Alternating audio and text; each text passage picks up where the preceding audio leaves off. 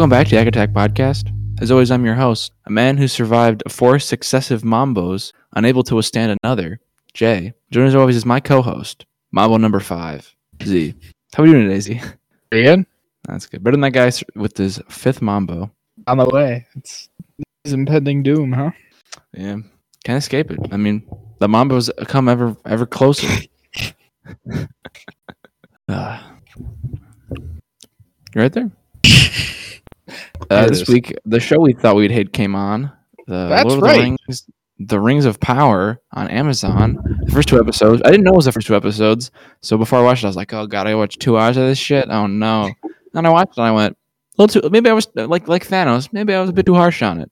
I think so, Jay. I think perhaps we treated it too harshly. Yeah. Because I mean, just right off the jump here, I thought this was pretty good. I did too. I thoroughly enjoyed it all the way through. I was like, that's some good stuff. I had a good time with it. Yeah, I saw people online just on the Lord of the Rings meme subreddit. It was one of those things where all the posts I saw were just people complaining about people complaining. And I never saw any of the actual complaints because I'm like, well, are these people even real? What? Yeah, they're definitely real. Well, they're definitely real, but it was one of those things where it's like I haven't seen them, so it's like it feels like they're yelling at nothing. I'm like, well, I haven't seen these yet, but if I looked for them, I'd probably find them, but I don't really care to. But it's a thing that can happen with social media where I feel like people on a social media are complaining about people on a different one. And they get, because every social media is just the same 6 posts in like a big circle now. Right, yeah. So like Twitter's the one where I feel like people go to really whine and complain about everything. Yeah, that's true. Or like the main, I guess I wasn't on the main Lord of the Rings subreddit. I was on like the meme one, so it was memes about people complaining probably on the main one.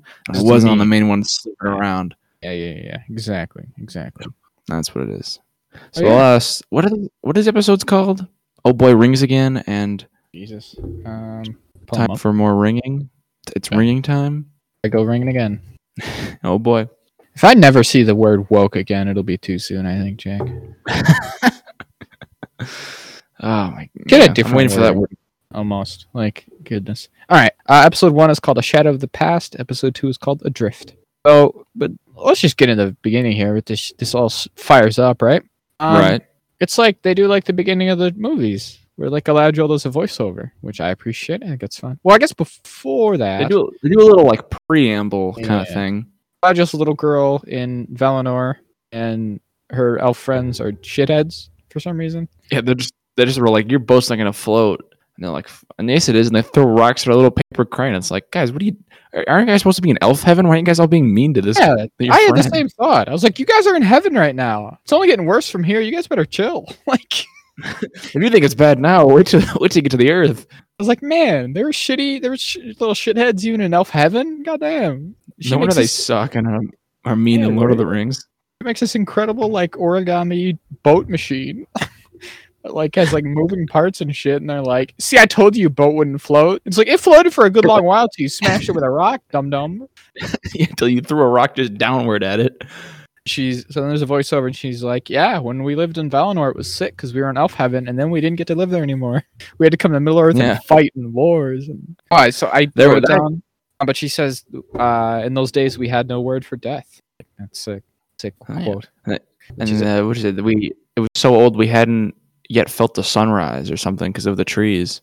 Yeah, something like that. It's like, I don't know. There's obviously, I mean, we should preface any discussion we're about to have with this is that we're not Tolkien scholars by any means. People know way more than us. And there's much more to be known. Like, it's one of the most expansive, universes out there to be a real nerd about if you're so inclined.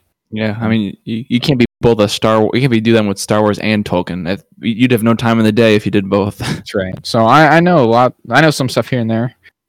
But so there's like several eras before the actual ages when they come to Middle Earth. Right. And for a while, there's just 2 lights in the sky, and then the spider eats the lights, I think, or something. Well, in Elfheaven, they got the two trees of light, the gold tree and the silver tree. Before they had the lights, before they had the trees, they had lights. Oh, they had big lamps. That's what it was. Big lamps. Yeah, something like that. And the spider kills the trees. The big spider doesn't kill the lamps, I don't think, because it drinks. Right. Because Melkor stabs the tree, from what I know, and the spider eats all the sap, and then Something the bad tree happens dies. to the lights though, and then it's the age of, and then it's the years of the trees, and then they kill the trees, and then they have to leave and they have to go to Middle Earth and Yeah. die and shit. And they don't care for it. But I was like, that's cool. It's a I've always found interesting about like the elves and that. There's that thing people always point to, and like I don't know. People like to get shitty about it because Lord of the Rings fans are some of the most particular fans out there. But in Lord of the Rings, there's the moment after Boromir dies where Legolas is like, he looks really like shaken by it. So then Gimli and Aragorn, even like Aragorn's taking it like a champ, like comforting Boromir as he dies, right? And Legolas is just like, like I don't know, like genuine shock of like, what the fuck is going on? it seems to be like the look on his face because and people have like expected like, oh, like this might be one of the first times that Legolas has been like genuinely confronted with Mortality. Yeah, because it's not a thing the elves really do. And people be like, oh, but his mom. And it's like, his mom got like kidnapped and she was real sad, I think. And then she went to she got to go to heaven. She didn't even die. So it's not really the same thing. Right, yeah, and he knows he's gonna see his mom again because he's going to heaven eventually. When he's just like, my friend Boromir is dying right there, like, and he's gonna be dead forever. Like it did, but whatever. I always find that interesting that the elves were like too good. They're kind of like the definition of like too pure for the world, right? Then they have to go to war, and it's the fucking war. It's like the fall. It's all the bad shit that happened in the first age, I guess, right? With Morgoth. Yeah, they don't have access to those names though, right? They're like, here's the stuff that we're gonna say their names because we can't legally. We only have so many of the rights here. Appendices. We only have the appendices. Yeah. I didn't think it was sick though when that wyvern kicks that eagle in that fireball and it just explodes and I'm like, holy shit, that's hardcore. They go right from fancy elf heaven to just like chaos, madness. It's just, and then she says, right? And then we had many words for death, and it's like, geez. Yeah, all those helmets stacked up. Oh yeah, it's chaos. Man. There's like there's lots of bad stuff that happened in the first age. There's like all the Balrogs, and there's like killing of the kinslaying, which is like the first time elves kill elves, and they're like, what the fuck? It's all the worst shit in the world. It's weird because it's like, I don't know what the elves had weapons for in Valinor anyways, but yeah, I thought they wouldn't be allowed to have weapons. They'd be like, well, you don't need the weapons here because you're. Why would they even want weapons? You know what I mean? But whatever. Maybe to cut things. They just like to prepare food. Bows though, did they have to hunt? I guess they had to hunt, so maybe they had bows for hunting, and then all of a sudden you're like, ooh, you can use these on men. You're supposed to kill people. Yeah, they thought the joys would be unending. They weren't. So that kind of sets up the whole thing. Is that so? The first age happens, although it kind of glosses right over like an entire age, right? Because they go from the years of the trees to trees die, and then they're on Middle Earth, and then they're doing war for an entire age, basically. Not really. Like, it wasn't that bad because they got to go to Middle Earth and build cities, right? All the nice cities they have. Gondolin, right? They built Gondolin, and then Gondolin fell. Like, so there's, but whatever. The point is they go real quick, and they're like, yeah, we had to fight. All the elves agreed to Morgoth because he sucked. They fight the war. It looks cool. It's like again, it's very similar to the beginning of Lord of the Rings, isn't it? Just in Lord of the Rings. Voice over, like, nice pulled out. People doing stuff. No one's really talking. The beginning of Fellowship. It's the end of the Second Age with the War of the Last Alliance, which is what this show is maybe building towards. And then it kind of gets all the way to modern day, and they're like, "We won mostly. Like we beat them rough." And my brother died. He's died now. Yeah, no, I took up his quest. I'm on revenge to kill Sauron. I gotta find him again. And that's where we pick up. So they're in like the far north. Galadriel and her company is looking for him, and they're like, I found this rune, so we're on the right path. All her homies are closes about it, and they're like, we should just go back home. I think we've gone too far. I don't know. You just found actual evidence. It's probably when you double down. But yeah, I would think it's like, well, we just found his mark. It's still hot enough that it like forms. So somebody was here. We just found a troll in here, so it feels like somebody doesn't want us to see this. He kills a troll. Yeah, it was a big ice troll, and people were real mad about her jumping off that sword. So mad. They're so mad that she killed a troll. Like, I've had my own take to this, right? I mentioned it a couple times on here when we've talked about the show. Is like, I think there's something less interesting about just making Galadriel into, she's got a sword and a shield and whatever, right? She just goes around stabbing things. Because the interesting thing about Galadriel is that she's like the most powerful sorcerer on Middle Earth, not sword fighter. But whatever. I also think there's something like there. If someone more invested than I could probably is better into words, but the whole idea of like, well, why can't she just be a woman who's like feminine and also strong and powerful? Why is it like, well, to be a strong female character, she has, sword and armor. It has to be like she has to be like a male. It has to have male like qualities or properties.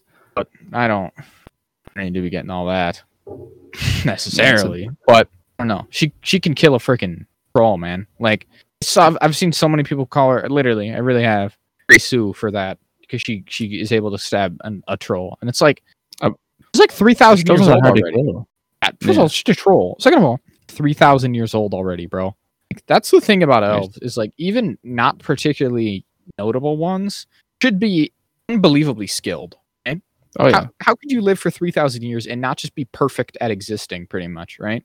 It's just from even if you spent like 100 years, just took 500 years off every other time, you still have like 1,500 years to just do one thing. They should be better. Like, it's why they're better at walking than us, right? In Lord of the Rings. They don't like. Why wouldn't they like sink in snow? They do is walk for 1,500 years. Like, they would have learned how to do it better. They wouldn't make mistakes. They wouldn't like have weird. They're like immortal, and they don't fall ill, and they don't like. They're perfect beings. Even if Galadriel wasn't one of them, which she kind of is, she would be able to fight a freaking troll, dude. Like, come on. She can stab a troll a bit. Jesus Christ. To cut on his legs and shit. Like, it's not even a problem. And she's Galadriel. She's like one of the best of them. She's like the one Sauron feared the most, maybe. She almost took the ring, Jack. Instead of a dark lord, they would have had a queen. Beautiful and terrible as the dawn. It's the very dawn. Would love her in despair. Like, she's sick as. She's got a ring. Well, she doesn't have a ring yet, but she's gonna get one. Come on, guys. You're gonna watch this and be like, I don't know if Galadriel's good enough to kill a troll. Jesus Christ. Like, probably they just don't know anything. They're just like, I watched the movie and I didn't pay attention. Yeah. But again, in the movie, she's sick as. There's that whole moment where she's like, whoa, almost went a little too much there. Oh, sorry about that, Frodo. I mean to spook you. You probably should leave, though. Get out of here. I passed my test. I get to go to heaven now. But so they're having a good time, and then she comes back and she meets her buddy Elrond. So we're getting all our principal characters, right? All the fellas. Elrond's like, you did good, Galadriel. You did so good that you've clearly proven that Sauron is gone. She's like, I don't think that's what I've found at all, actually. But I think I've only found that he's still out there and we need to get him. He's like, don't even worry about that. Just go to heaven and forget about it. Galad, the Elven High King, he's pretty all right. Yeah, he's all right. Kind of looks like Kevin Spacey. They did a pretty good job. See, and this is what's annoying is like Galadriel looks obviously similar enough to Cate Blanchett, right? Yeah. In her appearance in this. Galad looks a lot like the guy they had play him in Fellowship in a brief flashback, right? That he's in. Spoiler alert. He dies in the War of the Last Alliance there, right? In the Battle of... Right, yeah. Battle's that? I don't know. The last one. The big last one.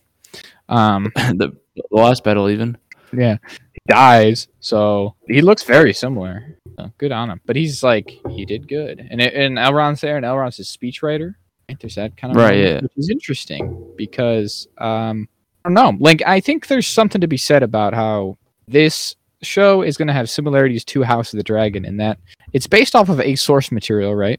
But it's a source material that isn't really a story in a lot of ways. It's just kind of an account.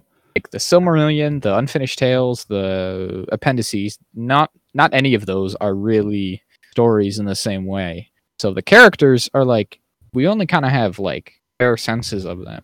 When you're adapting them to something like this, you need to have actors on screen actually like, do things and like portray a character likely to, to do new stuff, I guess, basically is what I'm saying. And like kind of actually do some of that. So like, I think it was cool that they're like, yeah, Elrond, he was like a politician, I guess. I don't know. It's a little weird. Like, did they have politics like that?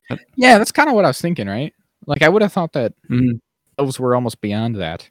Yeah, there's like, yeah, you're the king and that's how it is and we don't really care. We're set in our lot in life. I didn't think that any elf would need like a speech writer, but but so they're like, your reward, Galadriel, is that you get to go to heaven. You go back to heaven. Like, I don't know how that all works. You not just go to Valinor at any point that you want. I think you need those specific boats. Okay. When she doesn't go to heaven. Yeah. Like the clouds kind of close around the boat when it enters the light. So that could be something. Those like handmaids have to all go to Valinor every time too. I guess so. Maybe they just got a bunch of handmaids being like, all right, you can get to go now. Maybe they're like flight attendants. They like spend a little time and they go back and they come. Like, people were already upset by that too, because they're like, what is that? But then she left and she didn't come back, and blah blah blah. There's a quote in Unfinished Tales that I saw, someone posted, where it says that Galadriel wanted to go to Valinor, but she knew she couldn't so long as Sauron still was out there. So seems on brand to me. It seems pretty reasonable from what I can tell. Very reasonable. She did have like the whatever they call it, like she wanted to go there, but she was like, "No, this is more important." So that's why she lived close to the sea, apparently, because she was like, "Well, then I can kind of feel close to Valinor." But yeah, as close as you can be without actually going there, and then as soon as I'm done, I can get right on a boat and head out. Which makes sense. I mean, she should, yeah, like he says, like she says a couple times throughout this first episode, even, right? Of course, she wants to go back too. She is old enough to remember Valinor, like in its. Yeah, she lived there. So, like, she would miss it more than anyone. Like, because Elrond's all like, oh, there's a song that they say that you can hear or whatever. And she's like, yeah, I heard it my whole life. Or no, is it a light, he says? You feel the light or whatever? You say that you... yeah, something about a light, I think. Feel a light on you. And she's like, yeah, that's all I knew for my... I remember that. I still remember what the light feels like.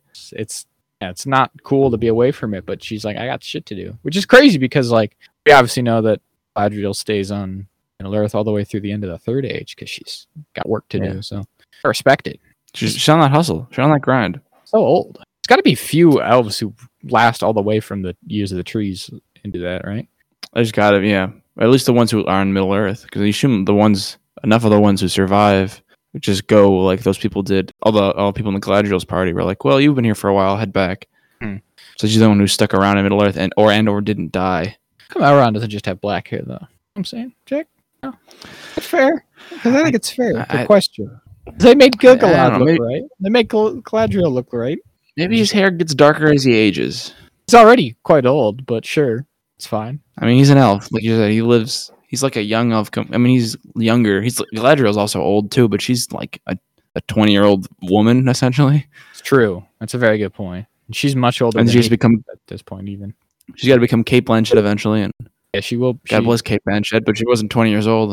I don't believe when she did Lord of the Rings. No, but she was quite like ethereal looking in that, and that's true. Close to ageless. How old was Cate Blanchett in 2002? I couldn't say. Couldn't dare. Oh, yeah, I would never ask her. But let's see. So I guess that's their thing, and then we got the other principal characters, right? In this first episode, we get introduced to Nori, who is Harfoot. He's a hobbit. She's like a proto-hobbit, kind of. And she's 53. Before we keep going, Cate Blanchett is currently 53 years old, so she would have been 33. Very good. But he's the Harfoots. So they're like proto-hobbits, kind of. They live in the woods, and they're like having a good time, and they like migrate, I guess. They're like nomads, sort of. And humans are kind of like sus on them, so they try to hide from everyone so that humans don't, I don't know, kill them, I guess. Most of them. Probably take advantage of them. Violence upon them, I suppose. So then, Nori's a classic hobbit kind of character where she's like wants adventure and things, kind of. No, all hobbits are like, you're not a hobbit, you're something else. You like doing things too much. Not acting very hobbitly. Why you want adventure and excitement? A hobbit craves not these things. And yeah, she's like they're picking berries, they're having a good time. And then sees a warg footprint. Yeah, they have a big warg. Apparently, I don't know. It doesn't look like a warg. It's in the Hobbit. Wargs are just big wolf things, so I don't know. Yeah, this one has like weird teeth and this hooves almost. Yeah, like weird. Not like a paw, but like a hoof, like short toes. It's all right. They kind of look like the mark of Sauron a little bit. Yeah, it does look kind of similar to that. And then a man falls out of the sky onto them. So you can just do a bunch of magic. Fire on him isn't hot, and then he channels a bunch, I guess, and then falls asleep. Some kind of magic character. So what do we think? Yeah, we obviously get more of him into the next episode here. But what do you think that guy's about? What do you think his deal is? What do you think? It's really hard for me to tell. Based on this episode and the second episode, it seems like he's in some way connected to Sauron or his powers from that. Maybe I hesitate to say that he's like a wizard. I know, but that's kind of what I was thinking. Yeah, like a Gandalf, Radagast, two of the blues. One of the wizards. Because he shouldn't be. He wouldn't surprise me, though. Yeah, that's very true. They're like, and just a sixth wizard who showed up first before the other five. The other ones because the rest of the wizards show up in the Third Age. So People have been saying that since like the conception of this is like, are they going to put Gandalf in it? And it's like they shouldn't put Gandalf in it, but Yeah, he's being an angel in heaven right now. he's just he's just kicking it. So, but I don't know. They might. You never know with them. So Yeah, I am leaning towards. I feel like he's a wizard or something, but I don't know. I really couldn't say. Mhm. What else he would be other than like a different Maya. What are they called? Do you know? I think Maya's the right word. Okay, so he could be like a different one of them or something. I guess he could be. I mean, I don't know. Can the Valar appear physically? How's that even work? I don't know enough about the Valor. I don't either. So we're hanging out. So that guy's he doesn't speak whatever they speak. Yeah, he speaks some different English, language. I guess. British? Yeah, I guess they just all speak kind of English, common or whatever. I enjoyed the Harfoots a lot. Yeah, I thought they were Kinda fun. I hoppy liked them. and fun, and They all run around. I like all their accents, the way they speak, all fishy and like Nori's like Scottish-ish, I guess. Yeah, just in they general, like They made all the rich, they made all the powerful elves all proper British. They made all the forest dwelling people Irish. That's right. That's right. No illusions in this book, though. Thanks, Tolkien. About it. I enjoy that. I actually, enjoyed all the dialogue and stuff. The way they all talk, I think, is fun and Tolkien-esque. Not so fully that, because like sometimes that can be a little incomprehensible. No offense, J.R.R. Tolkien. Yeah, it gets a little too Shakespearean and poetic. But I feel like there's hints of that throughout. That's where I'm like, they're talking fun, like. Yeah, the Galadriel really does that a lot. Yeah. Elrond not as much. Everyone kind of speaks more plainly. He still kind of has that like elf kind of speech to him, but she is more like fanciful and epic. And he's like, all right, calm down, just go to heaven. Who cares? Even the Harfoots are fun. Or I like Nori's when she's talking a lot. She's got fun little like witticisms and like weird Hobbit sayings. Yeah, stuff. So it's cool. So that's their thing. I mean, and that's really all it continues through into the second episode. If we just want to do that, is like the Sky Man is just hanging out, and their dad. They call him the Stranger on the Amazon thing. Right, so we'll call him the Stranger then. The Stranger is just like all incomprehensible and getting mad and magic and stuff. So yeah, a little bit black speech, and then his fortune is his dad. Like, well, now we're stuck here. Now we can't leave. I gotta help you, stranger. What's going on? I don't know. He's trying to find stars or something. Constellations maybe, but like is he doing like runes of some kind? Are those symbols that mean something, or is it? I don't know. Is he from the stars? Yeah. Is he an alien? Oh, is he a predator? Oh, they're putting in aliens. That'd be what a way. Actually, guys, it's the Predator now. The Predator's in Middle Earth. Galadriel has to kill him. Putting aliens in Lord of the Rings. It's bold, but I you know what? I gotta respect it. They're taking a bold new direction. Oh, they're up to. I enjoy seeing more people. Really, again, people. I mean, I've seen people hating on pretty much every aspect of this show at this point, but right, of course, people were like, the Harfoots are annoying, worst characters. So dumb. Like, I don't know. The Harfoots are fun, nice. They're just little Hobbit people. Come on. There's Hobbit people. They're just as annoying as all the other Hobbits are. So right, which is like to say kind of annoying, but also kind of quaint and nice and whimsical. Whimsical, very much so. They're just conservative country folk from the northern British Isles. Again, they're like proto Hobbit. I mean, like I don't know. I was trying to figure out like what a Harfoot is versus a Hobbit, but apparently Harfoot's just there's like three main like races of hobbits, and the Harfoots are one of them. And like all of the main hobbits that we know in Lord of the Rings and The Hobbit are Harfoots. So I don't know why they don't call themselves hobbits at this point, what the deal with that is, but apparently they're kind of one and the same. All Harfoots are hobbits, but not all hobbits are Harfoots. Not all. Hashtag not all hobbits. So I guess the Harfoots are the main ones who settle in what becomes Shire. The Shire. All right. Maybe you think you'll see the Shire? Like they'll start moving and get there eventually? Probably, right? I mean, I think this show's going to basically touch on everything that you'd think it would touch on as far as like the big events setting up for Lord of the Rings. Like, I don't know if it should, but I feel like it will. I was reading about it. I think so. You don't settle there until the Third Age. And like the thing about it is the Third Age, the Lord of the Rings takes place at the very end of the Third Age as well. So there's like 3,000 years of history, and that's a long time. I mean, you get a lot done then. So you get a lot done even in like 500 years of history. Yeah, of course. So, but it wouldn't surprise me, basically. I mean, again, we've talked about how this show seems to be dead set on like doing pretty much all the big events in the end of Second Age, just all crammed together. So it wouldn't surprise me if they shifted some other stuff like that around too. Right, yeah. I mean, like that it's important to this, but as far as I understand it, Galadriel should be married by now to Celeborn, have children. I think Celeborn. No, Celeborn. I don't know. Celeborn. I thought okay. Even like shit at this point. So her daughter's name is Celebrian. I got confused. See the thing before about Legolas's mother getting kidnapped? I think that Arwen's mother. I really don't know. Her name is. I don't know what happens to Legolas's mother. Come to think of it, she might not be a character in anything other than The Hobbit. Actually, I don't know if she's ever noted other than just being like Legolas had a mother.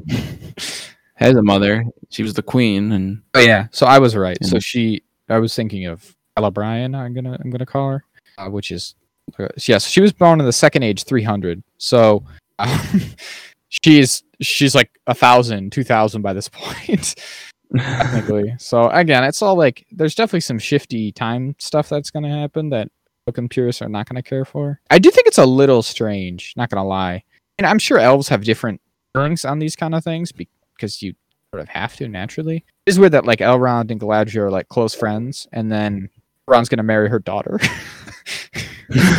But I don't know. Maybe I'm looking too much into that. But yeah, it's the lifespans. They probably don't even care about that because they're all, like you said, they're all old ass elves and shit. They don't get married until the Third Age, so at that point, that what should be like 2,000, 1,000 years old. Oh yeah, that's good enough. Like 3,000 years old or something obnoxious. So they hang out. They just do all kind of stuff during the Second Age, and then they get married in the Third Age. So it's fine then. What were we getting at? And then we have just timeline. So yeah, let's get to our next guy. Who's the what's his name? Right here. I already blanked on his name. The ranger fellow. Yeah, Arondir. Yeah, Arondir. He pulls up on a village to be like, any strange things? And they're like, nah, probably fine though. And like, all right, see you later. I'm gonna talk to this human I like. Like, all right, cool, I guess. He's like a ranger, like hanging out in like the north. I think it's the north, right? Where I think so, yeah. We're all upset because the elves are all kind of racist on him because they helped Morgoth. There's a lot of that. Yeah. Yeah, I noticed a lot of this show is just like all the races being like, you stupid elf dwarf human, you're dumb as fuck and I hate you. It's like, always been about that. Elves or the races of Middle Earth are all kind of shitty to each other. A lot of them. They all kind of hate each other. They're like, they have these like outposts that they set up to like, I don't know, keep watch over the humans to make sure they don't do anything shifty.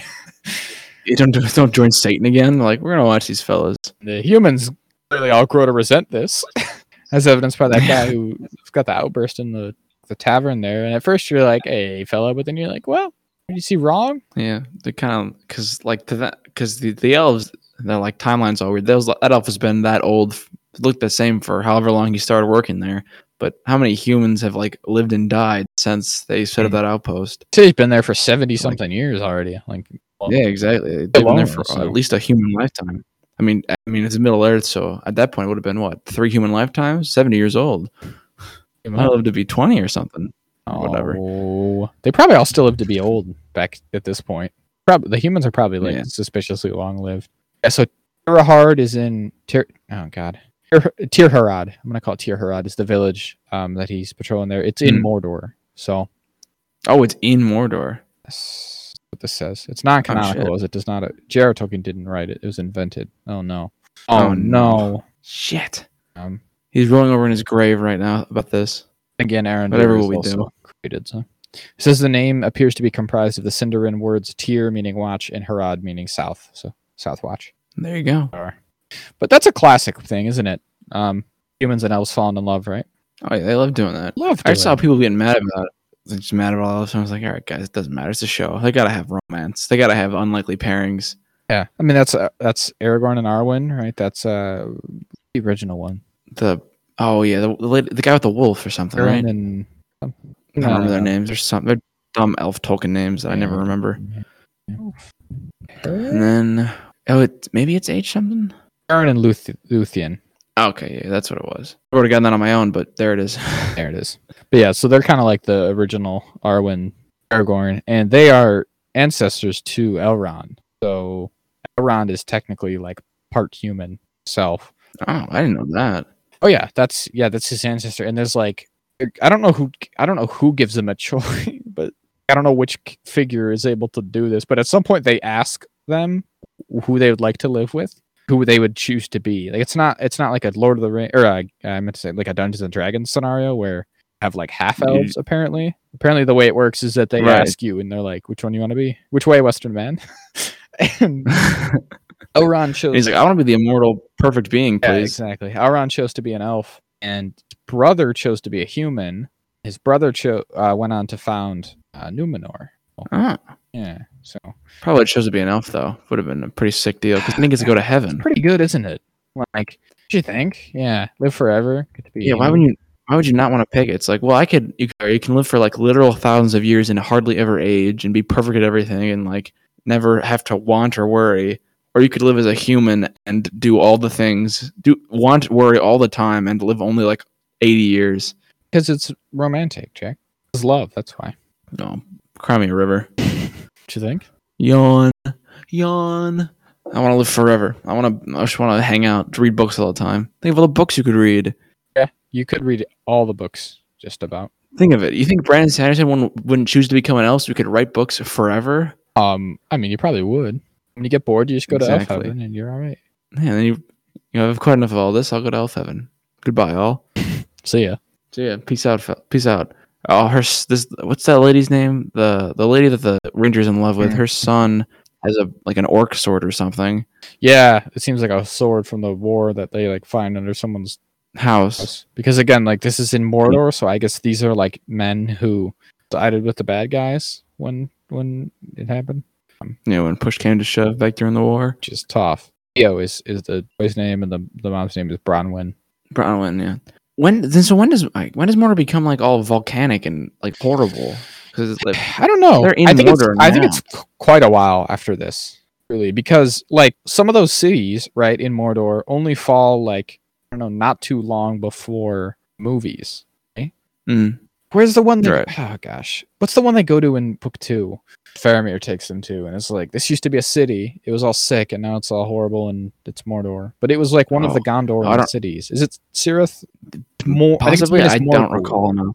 I think it's Minas Morgul, and it used to not be called Minas Morgul. It used to be called Minas something else. Right. Minas Morgul was once a fortress of Gondor called Minas Ithil, Tower of the Moon. It is the easternmost fortification in the Kingdom of Gondor. So like, there's like this kind of idea of like the borders of Mordor, or like encroaching on the realms of men.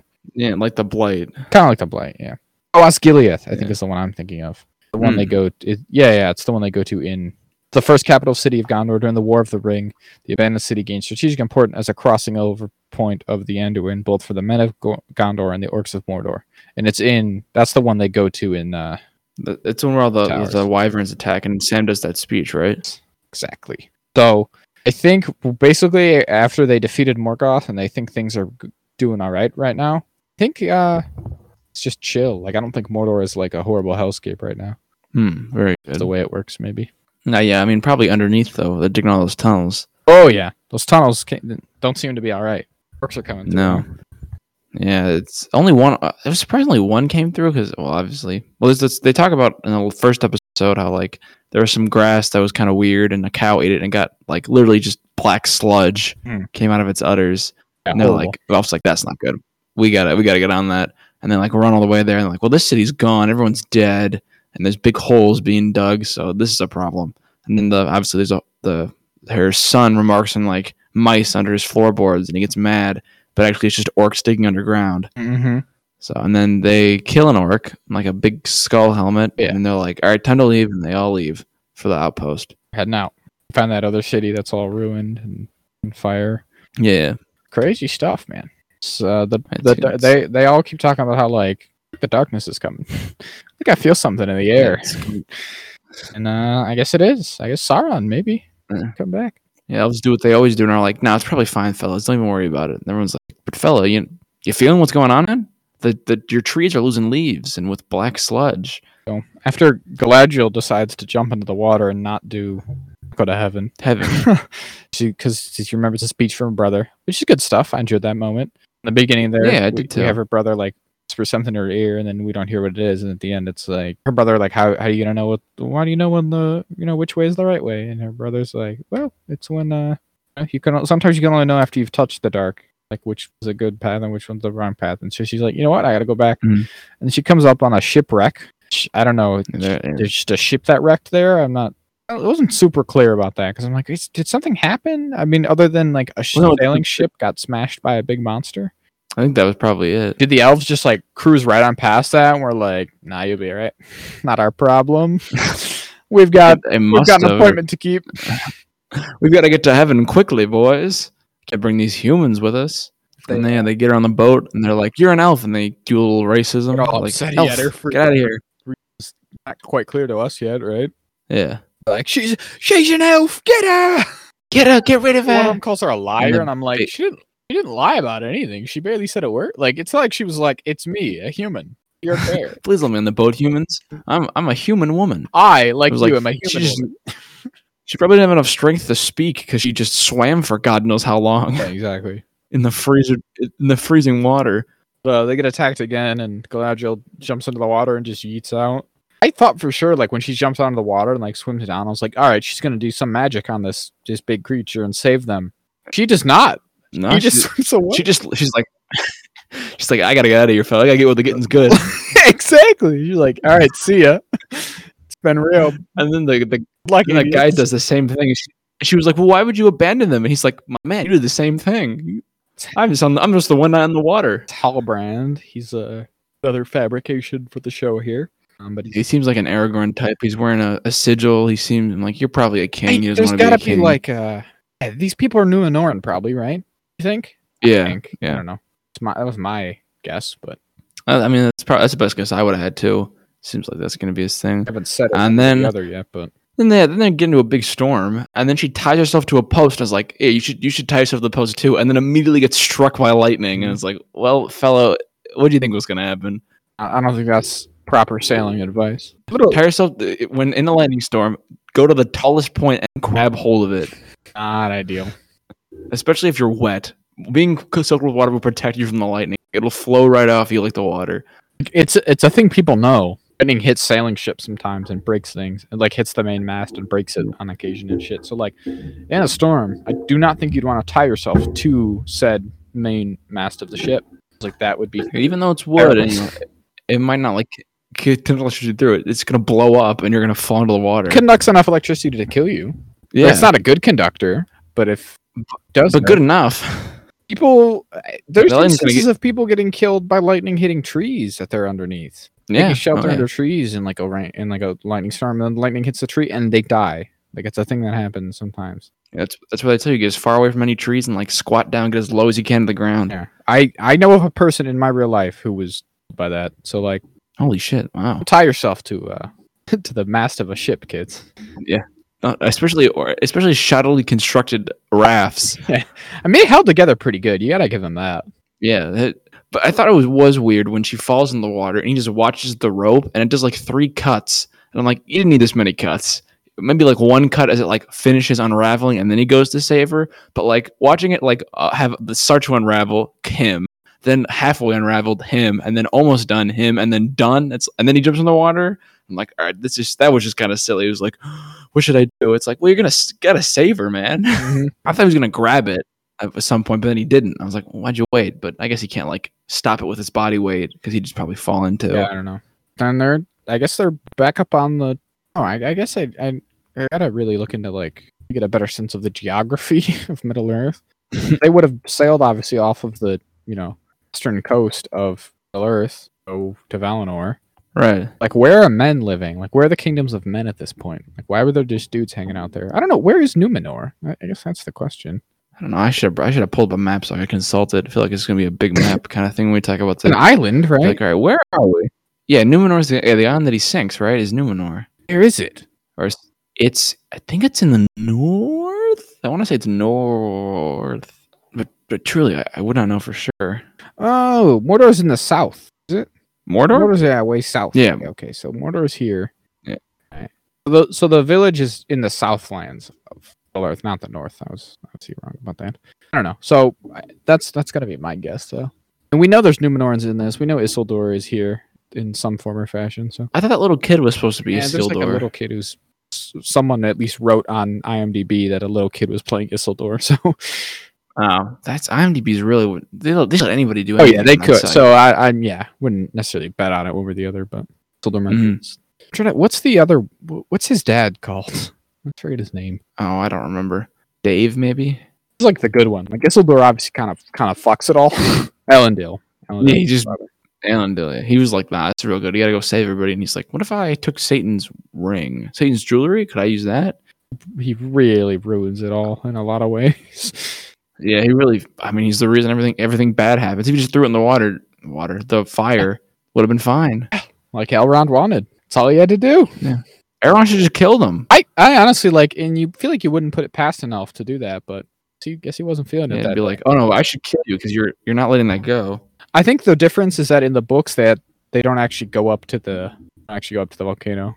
Elrond doesn't drag him all the way up there, then and be like, "All right, well if you want to head out, I guess that's up to you. I guess it's a personal decision yours." Yeah, I mean, really, I can't make you do anything. I'm just trying to bring a or he goes up alone. It's like they think he destroyed it, but really he had it the whole time. Does it the king Numenor was an island brought up out of the sea by the Valar in the early Second Age. There you go. Just zoop. There you go. Kingdom of the Numenorans, the Dunedain, located onto the Great Sea between Middle Earth and Aman. So yeah, it's in the western sea there. So it's got to come up. When does it? I don't think it falls until. No, it does fall in the Second Age. Whoops. See ya. See ya, fucking Numenor. All right, so that's about the gist of it, right? That's all we've got for the most part. Yeah. But again, good stuff. We got 6 more episodes left.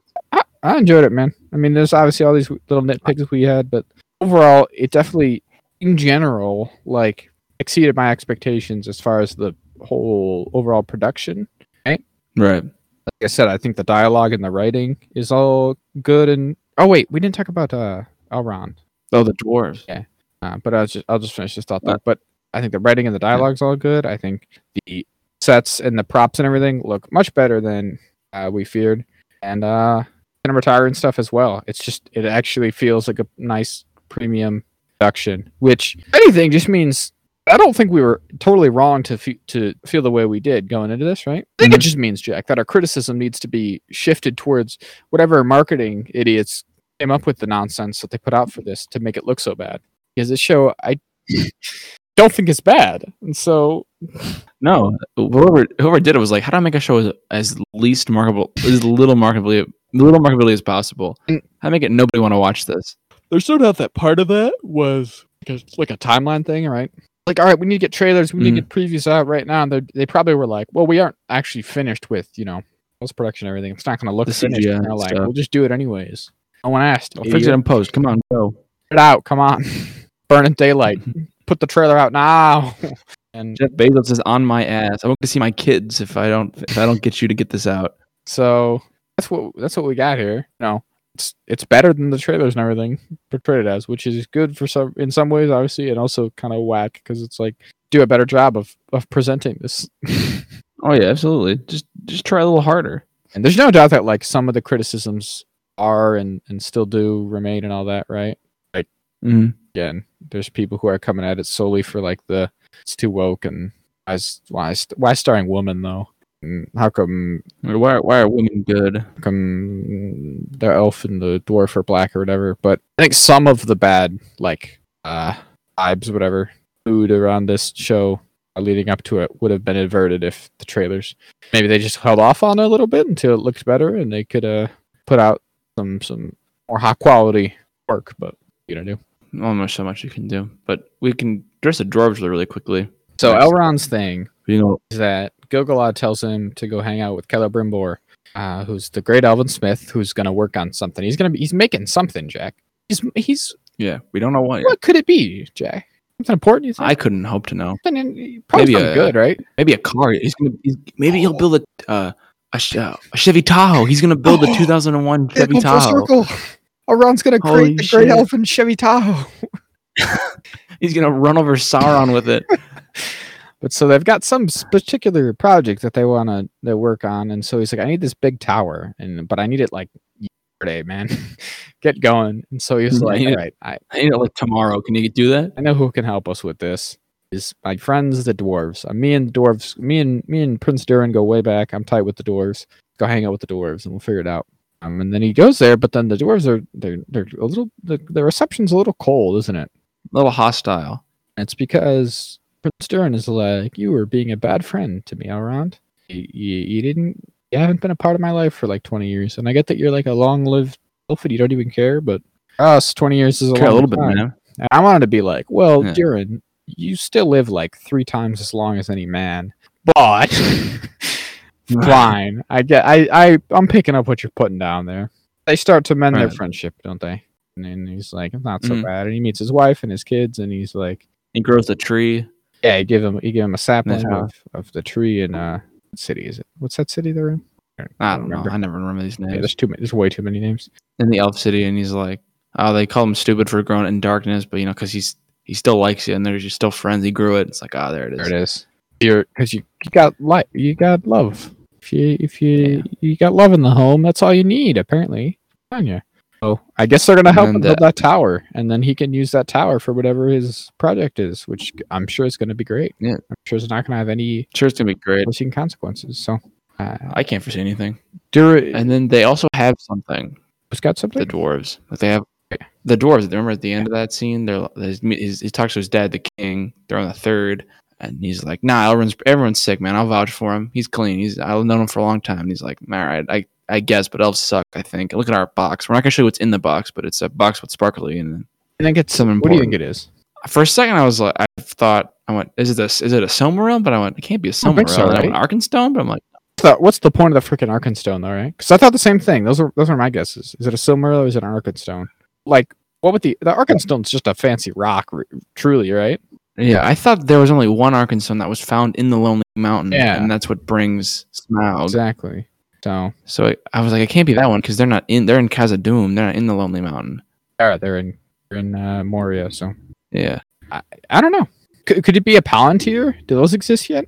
Well, they might because in the trailer there's that human that has one that talks like Galadriel, or maybe it was an elf. Theory. Because remember that she like has one. 7 stones, spherical stone objects used for communication and intelligence gathering. There were 8 distinguished ones in total, with 7 in Middle Earth. They were made by the Noldor in Eldamar, likely by Fëanor himself. Yes, made in the time of the trees. So, good. I don't know. Maybe. Maybe. Oh, man. This says that they said that they've been all over the place. Obviously, the humans get one for a while. There's one at Osgiliath, Orthanc, Minas Ithil, Minas Arnor. There's a Master Stone. Blah blah blah. So yeah, it's not inconceivable that the dwarves got their hands on one. Right? Hang out with it. So I feel like it could be right. Oh yeah, for sure. But yeah, the Silmarils are all gone, right? Yeah, they should be gone by now. That's why I was like, can't be a Silmaril because those are, I think, that age. That's from the first age, and I think those don't play any part in the second or the third. It's one. It's the reason for all the bad shit that happens. Basically, are the Silmarils. That's why it's the Silmarillion. Wow, crazy. Too bad. Well, we can't say. Well, they probably can't use the Silmarils. Well, they mentioned them by name though. Yeah, I really have no clue. Yeah, it really is. It's very difficult to really understand. Yeah. So then yeah. You're still going. That's where we all leave everybody. So we'll tune in next week, huh? Tune in next week. Yes, we will. Again. And with that, I can talk about that into House of the Dragon next. Sir. Good fantasy. Episode 2. We said last week. Oh, yeah, another good. By we, I mean me. I said last week that we would have 2 fantasy things this week to talk about. At least one of which would probably be good. I think they're both pretty good. Our I think so. Surprise and pleasure. To our esteemed pleasure. So, House of the Dragons continues to be pretty sweet. Oh yeah, classic Game of Thrones. A lot of wheeling, dealing. There are some dragons too. Oh, love it. Everything you could possibly want. Lots of political machinations, and everyone's vying for power. It's all anyone ever does there. Not a one of them is just ever content, huh? To just be like, it's all right. No.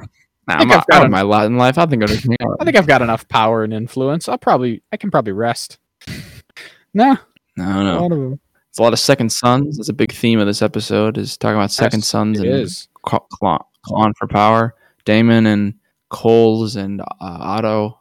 Yeah, kind of like, or at least like metaphorical I mean, because like Corlys is not Yeah. a second son; he's the heir to his house. His thing was like, I thought he said. I thought it was a speech at the end that he was a second son. no, his thing was that like in their house when he became heir. I'm pretty sure. I'll double check here, but I'm pretty sure he's not a second son. It's his thing was that when he became Lord of Driftmark, they were in like debt and they sucked, and he had to like bring them back to prominence himself. Okay. I'm pretty sure he's the eldest son. Right. Just for the So he just had to like claw. He just had a lot of claw his way to power like a second son would. That makes sense because he's talking to Daemon. He's the eldest son of Lord Daemon Valerian and his lady wife. So Okay. that's a big part of this one. So it's been 6 months. We just right quick skip to 6 months after Emma's death, and they're all like, "King, you gotta get married sooner or later. It's expected of you because of political reasons as much as anything else. You can make more heirs. You can strengthen the line, so on and so forth." There's a lot of arguments in the political sense why it should get done, right? Yeah. But King and Rhaenyra are kind of distant to each other. They've had difficulty like being close after the mom died, which makes sense. Something like that's gonna strain relations. And There's some funny things about how they don't like. He's like, I'd rather do anything else than talk to my 15-year-old daughter. exactly. Truly, anything else on the planet. Very funny. He's like, he doesn't want to face her. It's scary to him. So he's hanging out a lot more with Alicent Hightower there, getting along all well. He's like showing off his goofy hobbies and everything. Fancy dioramas of Old Valyria and King's Landing and everything. So that's Then Corlys's thing is like, hey, King Viserys, you should marry my daughter and strengthen the ties between our families in that way.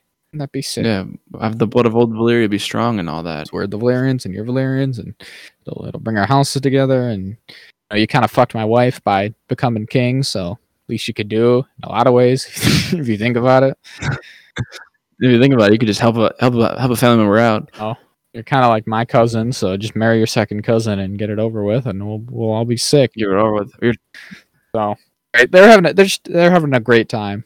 They're definitely very okay over there in Westeros.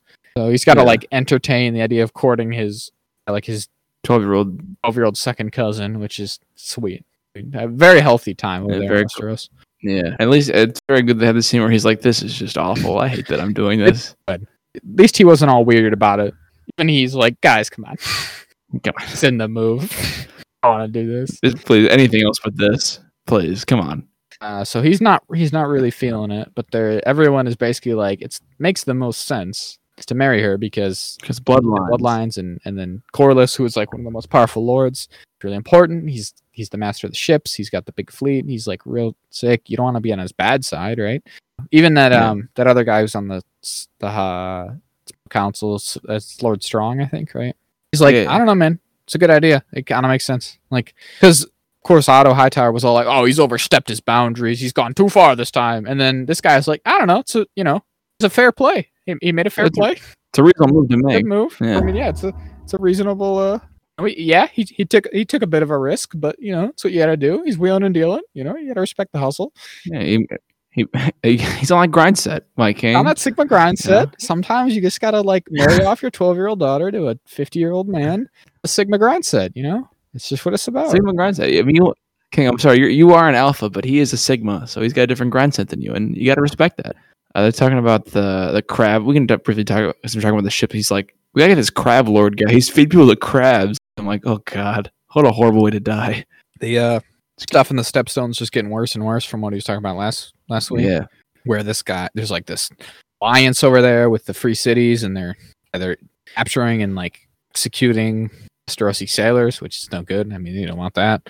But they're all like, but what if we're just nice to him though? And King Viserys, this is his whole thing again. Like I said last week, he's all kind of like ineffectual and like undeciding. He's like, oh, it'd probably be alright if we just sent them a nice letter and like came to terms with them. And he's like, Corlys is like, but this guy's a pirate. He isn't the government. Like, so this is how this works. He'll do whatever he wants. That if they wanted to strike at us without actually striking at us, and say, we don't have a problem with you guys. That's just a crazy pirate who lives here. It's not our fault. And you just keep like supporting a pirate. This is a thing. I mean, this is what you do. It's like, you guys are being idiots. I'm the master of ships. I know. You should stop to this. And they're like, oh, Corlys, you crazy hothead. You silly man. So he's not a fan of that response either. So still more rough times. I liked Rhaenyra and Rhaenys have a conversation at one point, which Oh yeah, they have a good one when he's courting her second cousin. yeah, right. She's like, "Oh, you're upset by it, are you, Rhaenyra?" And she's like, "Aren't you upset by it? This is kind of upsetting." That's like a scenario. This is an awful thing to have happen. She's like, "Yeah, but it's all right because I don't mind because politics and I know what I gotta do. I know what it's up. As a woman, this is all they let us do." And she's like, "It's all right, I want to be queen. It's gonna be sick. You'll see." And she's like, "Well, they didn't let me be queen, so they won't let you be queen." It's a bit of sour grapes coming from Rhaenys, isn't it? Yeah, and she's kind of like, well, but I'm actually gonna be queen though. Like I got further than you did, so they swore to me, and you named me. So I mean, you didn't even get that. He just went. Instead of having the oldest daughter vote, I'd rather have like them vote on it, kind of, and tell me what to do. I'd be like, yeah, I guess I'll do this guy. She's like, this clown. She's like, well, they didn't let me be. If I can't be queen, no one should be queen. And it's like, that's not. I don't know if that's the route to go. That's not how that works. What about girl power? Right? Come on, Rhaenyra. I thought queens were helping each other out. What the hell, guys? Yeah, you gotta help the girl bosses win, man. Girls gotta stick together, man. What the shit? The world is cruel enough for them already. Man? You can't be fighting amongst each other, being like, you, idiot young cousin of mine, you're a dumbass. You know that? You're a dumb fucking whore. Fuck you. It's like, all right, man. Jeez. Come off it. She's just getting started, man. She's like, you idiot dum-dum. You just serve them cups. Yeah, but that means she's in the room, isn't it? She's got her foot in the door. Yeah, she can listen to everything. In the room, are you, dumbass? What do you know? You're sitting outside and you're weird. That's right, though. Probably figure it out. I don't think they're going to be antagonists generally with one another. Unless it's just, I mean, I guess that's kind of the thing, though. It really is a very it's very similar to Game of Thrones again, where it's just like everyone's got a different angle that they're coming at it with. Everyone wants something and all vying with and past each other for all, for position and control. And everything they can. So, she's, it seems like most of the alliances and stuff in this are pretty much temporary for like when it's most beneficial to the people involved. Mm-hmm. So Daemon, the big thing he's up to this episode is that after last week he fled and he's hanging out in Dragonstone. He's just like, I'm Prince of Dragonstone, I think. So that's where I get to live. Yeah, I think so. So I'm gonna do it. And then obviously, like again, he's all ineffectual. His brother, and he's like, he's fine. They're like, hey man, this is not a good look. You're letting all these pirates do shit. You're letting your shithead brother take control of your ancestral home. Like you gotta, I'll go and deal with him. And then Daemon sends a letter. He's like, I got a wife, and she's got my whore wife, and she's pregnant. We're gonna get married, so you can come. And he's like, I'm gonna go tell him what's what. And I was like, no, I'll get him. We have such a good relationship, me and Daemon. I'll handle this. Famously, and then he goes. Famously level-headed conversations the two of us have. Yeah, where I just get baited, but he just baits me every single time we speak to each other. But then Rhaenyra hears that the egg that he stole to put in his son's cradle is actually the egg that she picked out for her brother, and she doesn't care for that much. Why would you? Not. She's like, and then she. How would you? Kind of a dickhead move. I guess before that, though, the thing Rhaenyra does is she just picks the next Kingsguard. She picks Criston Cole, obviously, because he's sick. He's kind of a Chad. Because he actually fought in war. She's like... He fought the Dornish. He's the only one who actually, like, did a bit of real fighting in the Dornish marches. So these guys are just like... He fought the Westerosi Aiel. That's right. He fought the Westerosi Aiel. And she's like, the rest of these guys are just like, just play games, basically, right? They just do tournaments for fun. Yeah. This guy's killed men. So let's pick him. This guy's seen war and death. So Criston Cole, and then he becomes basically her sworn shield. He's by her side at pretty much every point nowadays. Then on, so then she accompanies, well, not really accompanies, but she also goes to Dragonstone right as things are about to boil over into all-out violence, and she's like, Daemon, being a dick, would you? He's like, would you calm down, please? Got some good points. I'll calm down. She's like, all right, if you're gonna do it, all right, if you're about it, be about it. Kill me. He's like, all right, you can have the egg back. I don't care that much about it. Kill me right here and now, asshole. And he's like, well, I didn't actually. Yeah, exactly. Add over and we'll all just go home, huh? All right, well, fine. You made your point. I'll keep my dragon. You keep your dragon, and I'll go home. I do.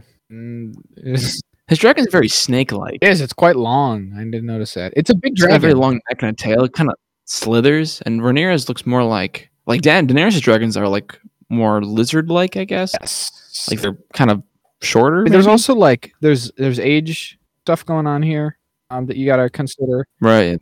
So like Syrax is one of the his is Syrax, his is Caraxes. Caraxes is one of the older ones that's out there. So it's gonna be larger, naturally, Of course. and then hers is a bit young, quite a bit younger. Syrax's. Right. So many X's. Too many X's. Yeah, his is Caraxes, hers is Syrax, and then one of them has Merax. I think, I don't know. That might not be around anymore. Meraxes is one of them at some point. Oh, okay, I have a chart here that someone made on Twitter. Wonderful. Consulted. Siemens is Caraxes. We don't know that these people aren't important yet. Rhaenyra's is called Meles, maybe. And this says that hers is larger than Drogon was in the final episodes of Game of Thrones. Drogon's only like what 4 or 5 years old, Something like that. He's honestly much bigger than I think he even has any right to be.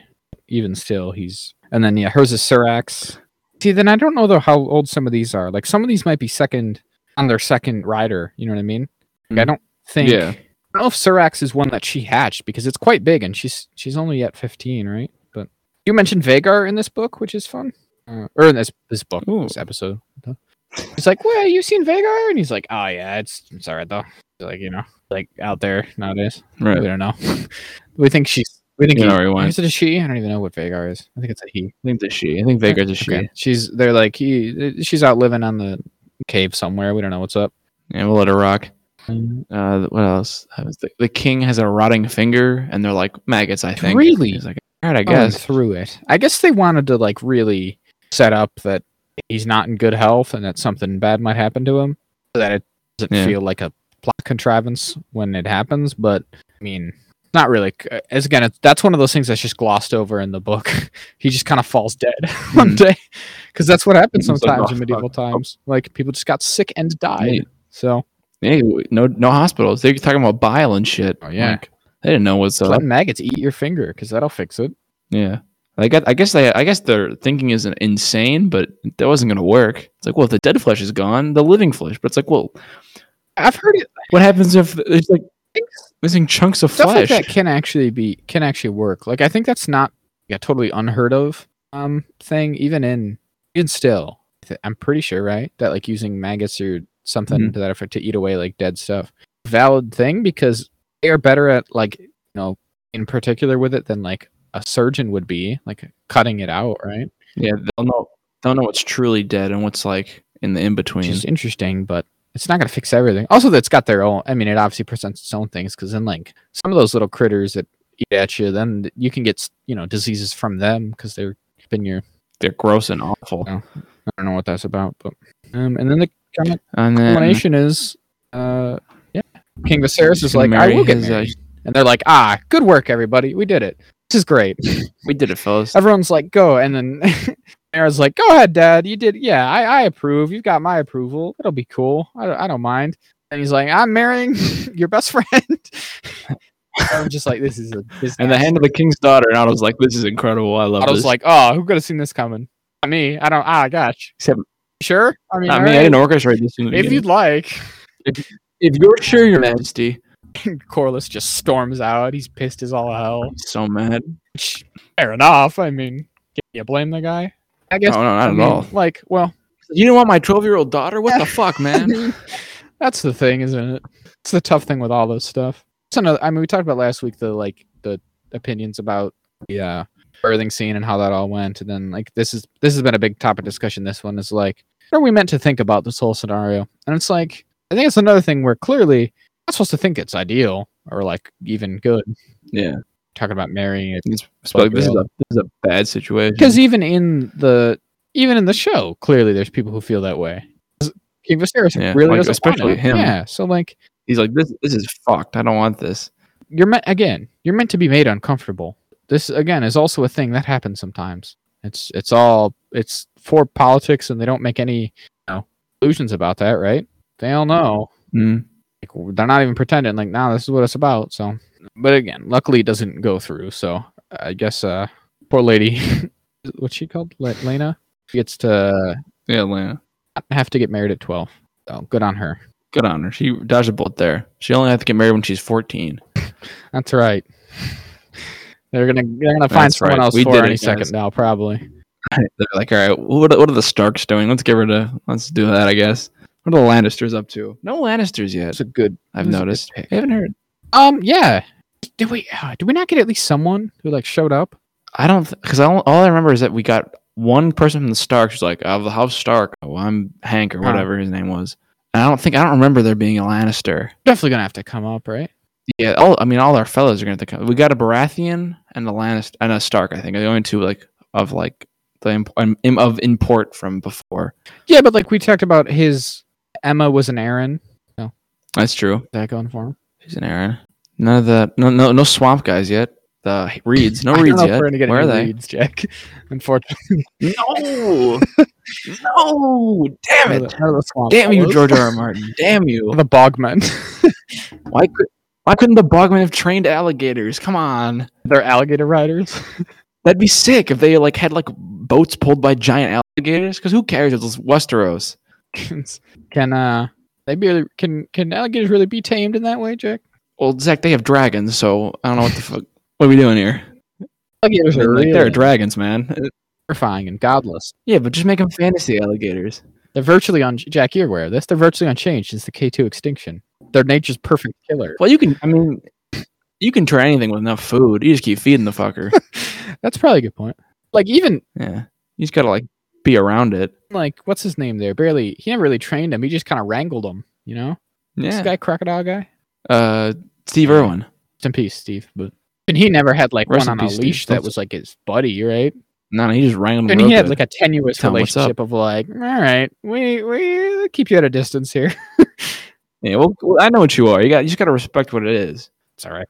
As long as you don't forget it's a big monster. Never forget. And then it's not like a dog. It's not a scaly dog. It's a big killer. It's all right, though. Keep our eyes out, Jack. If we ever see their banner, it's literally just that. It'll be the best episode. Just a freaking alligator, I'm pretty sure. Just a big alligator. Yeah, exactly. Well, no. It's some big battle scene or something. Keep my eyes out. Howlin' Reed would be like, it's me. It's not Howlin'. It wouldn't be Howlin' Reed. It would be someone else. It's me, Howlin' Reed from the future. Quickly, King Viserion. They're called, Jack. They're not called Bogmen. They're called Cranagmen in Game of Thrones. Cranagmen. Cranig. Well, they also call them. She has a. Oh, it's in one of the Song of Ice and Fire stories that's in the on the Blu-rays, where Mara Reed has a whole thing about them. But they call them Mudmen and stuff. They have mean names for them. Well, of course, they live in a bog. They live in an awful the Northerners place. are kind of racist to them, which is not necessary. I think. I would agree. Castles and stuff, but live in the swamps. They don't need castles, you know. They need farms. They got their central homes up. They need farms when they have the swamp. The swamp is all you need. We kind of get off topic here. But there's definitely Lannisters, I think, that are relevant to this story at some point. Or maybe not. I don't freaking know. Yeah, that's what all gets taken of, I guess. So at the end, Coles is talking to Daemon. Yes, that's it. They're kind of making some kind of tenuous alliance. Which is the fun. It's a classic moment where Corlys is talking to somebody, but they're off screen, and you're like, "Who's he talking to?" And then he's going on, "We're not so different, you and I." I've been thinking. And it's Daemon. I've been thinking. And then Daemon's like, "Hey, you shut the fuck up, man. Don't talk about the king like that. He's my brother, but he's still he's the worst." I like him. I really do like Metz. He's great. Every time he's on here, I'm having a good time. But he's such a prick. Because they're like, "Oh yeah, he's so idiot brother who sucks at ruling, am I right?" And then he's like, "Oh yeah, I myself am critical of some of the kings." And he's like, "What do you say about my fucking brother? I'll kill you. I'll kill you, bro. Don't ever speak to him about it." He's like, "What are we doing here, man? My bad, bro." He's just kind of like, "All right, I'll just keep forging ahead." Yeah, get on. He's like, "Man, how do you feel about war? How do you feel about doing a war?" And he's like, "Sign me up." How do you feel about doing a Dance with Dragons? Is this something I can interest you in? He's like, "Sign me up. Let's go to a war. Let's go fight these dead pirates." Maybe they're gonna. See, if the previews for next week are to be believed, there's a bit of warring to be done, I think. Oh, I can't wait for a dragon to just murder a bunch of people in boats. That's what it always comes down to, isn't it? He's got a dragon, so yeah. It'll be real good. It's not even hard. He's got quite the advantage for him, I'd say. Hopefully he doesn't forget about the fleet, Oh, Danny kind of forgot about the fleet. Yeah, no, he won't forget. And then her dragon got murked. That's what they're going for, is the fleet. So couldn't imagine they're gonna forget about it. I'd hope not, but Game What of do you think Thrones. about his crest, Larion crest in this? It's kind of sweet, no? Which horse Horse, is that again? but it's got like a fishtail. Oh, like it's a seahorse, but it's a Seahorse, cool it's a cool seahorse. seahorse. It's like a medieval. Like you described, Because on the wiki, I just looked a at it. seahorse. Yeah, on the wiki, it's just a regular Yeah. seahorse. Like, well, that's a lame as fuck. Comparatively, it seems lame, but I mean, it shouldn't. I mean, a seahorse is cool enough, but then you see this one, you're like, oh, it's a cool. It's a bizarre. It's like a Yeah, hippocampus. it's like a hippocampus. That's exactly what it's like, isn't it? What they're called? Yeah, I read Percy Jackson. And not just the part of your brain, or are those What the is it? same word? I think those are the same word. The hippocampus is a part of your Right. brain. Let's give it a look-see here. Greek seahorse. A hippocampus is a complex brain structure embedded deep into the temporal lobe. You're right. It's just a hippocampus. It is a it's both. Why are they called both? It's got a What does a horse have to do with the? Is it the I don't shape? know. Do you also No, the shape is just like. Capricorn in astrology? Oh no, it is. It is the shape. Oh, I'm looking at a photo right now. The hippocampus looks like a regular seahorse. cool. All right, sweet. There it is. Whoa. We've solved it. That's sick. But yeah, I think we had. show's fun, man. Yeah. I'm still enjoying it. I'm having a great time. It's very Oh, I'm enjoying it. It broke its old record. Oh. Of second viewership. episode was You already see that? more. Yeah, it's already like one upped itself. See, I saw the Incredible. Rings of Power is even more as well. It was like 25 million. Like they're good. These two are Yeah, that's what I crazy. saw. I saw that as well. Still don't know how. And maybe. Is he?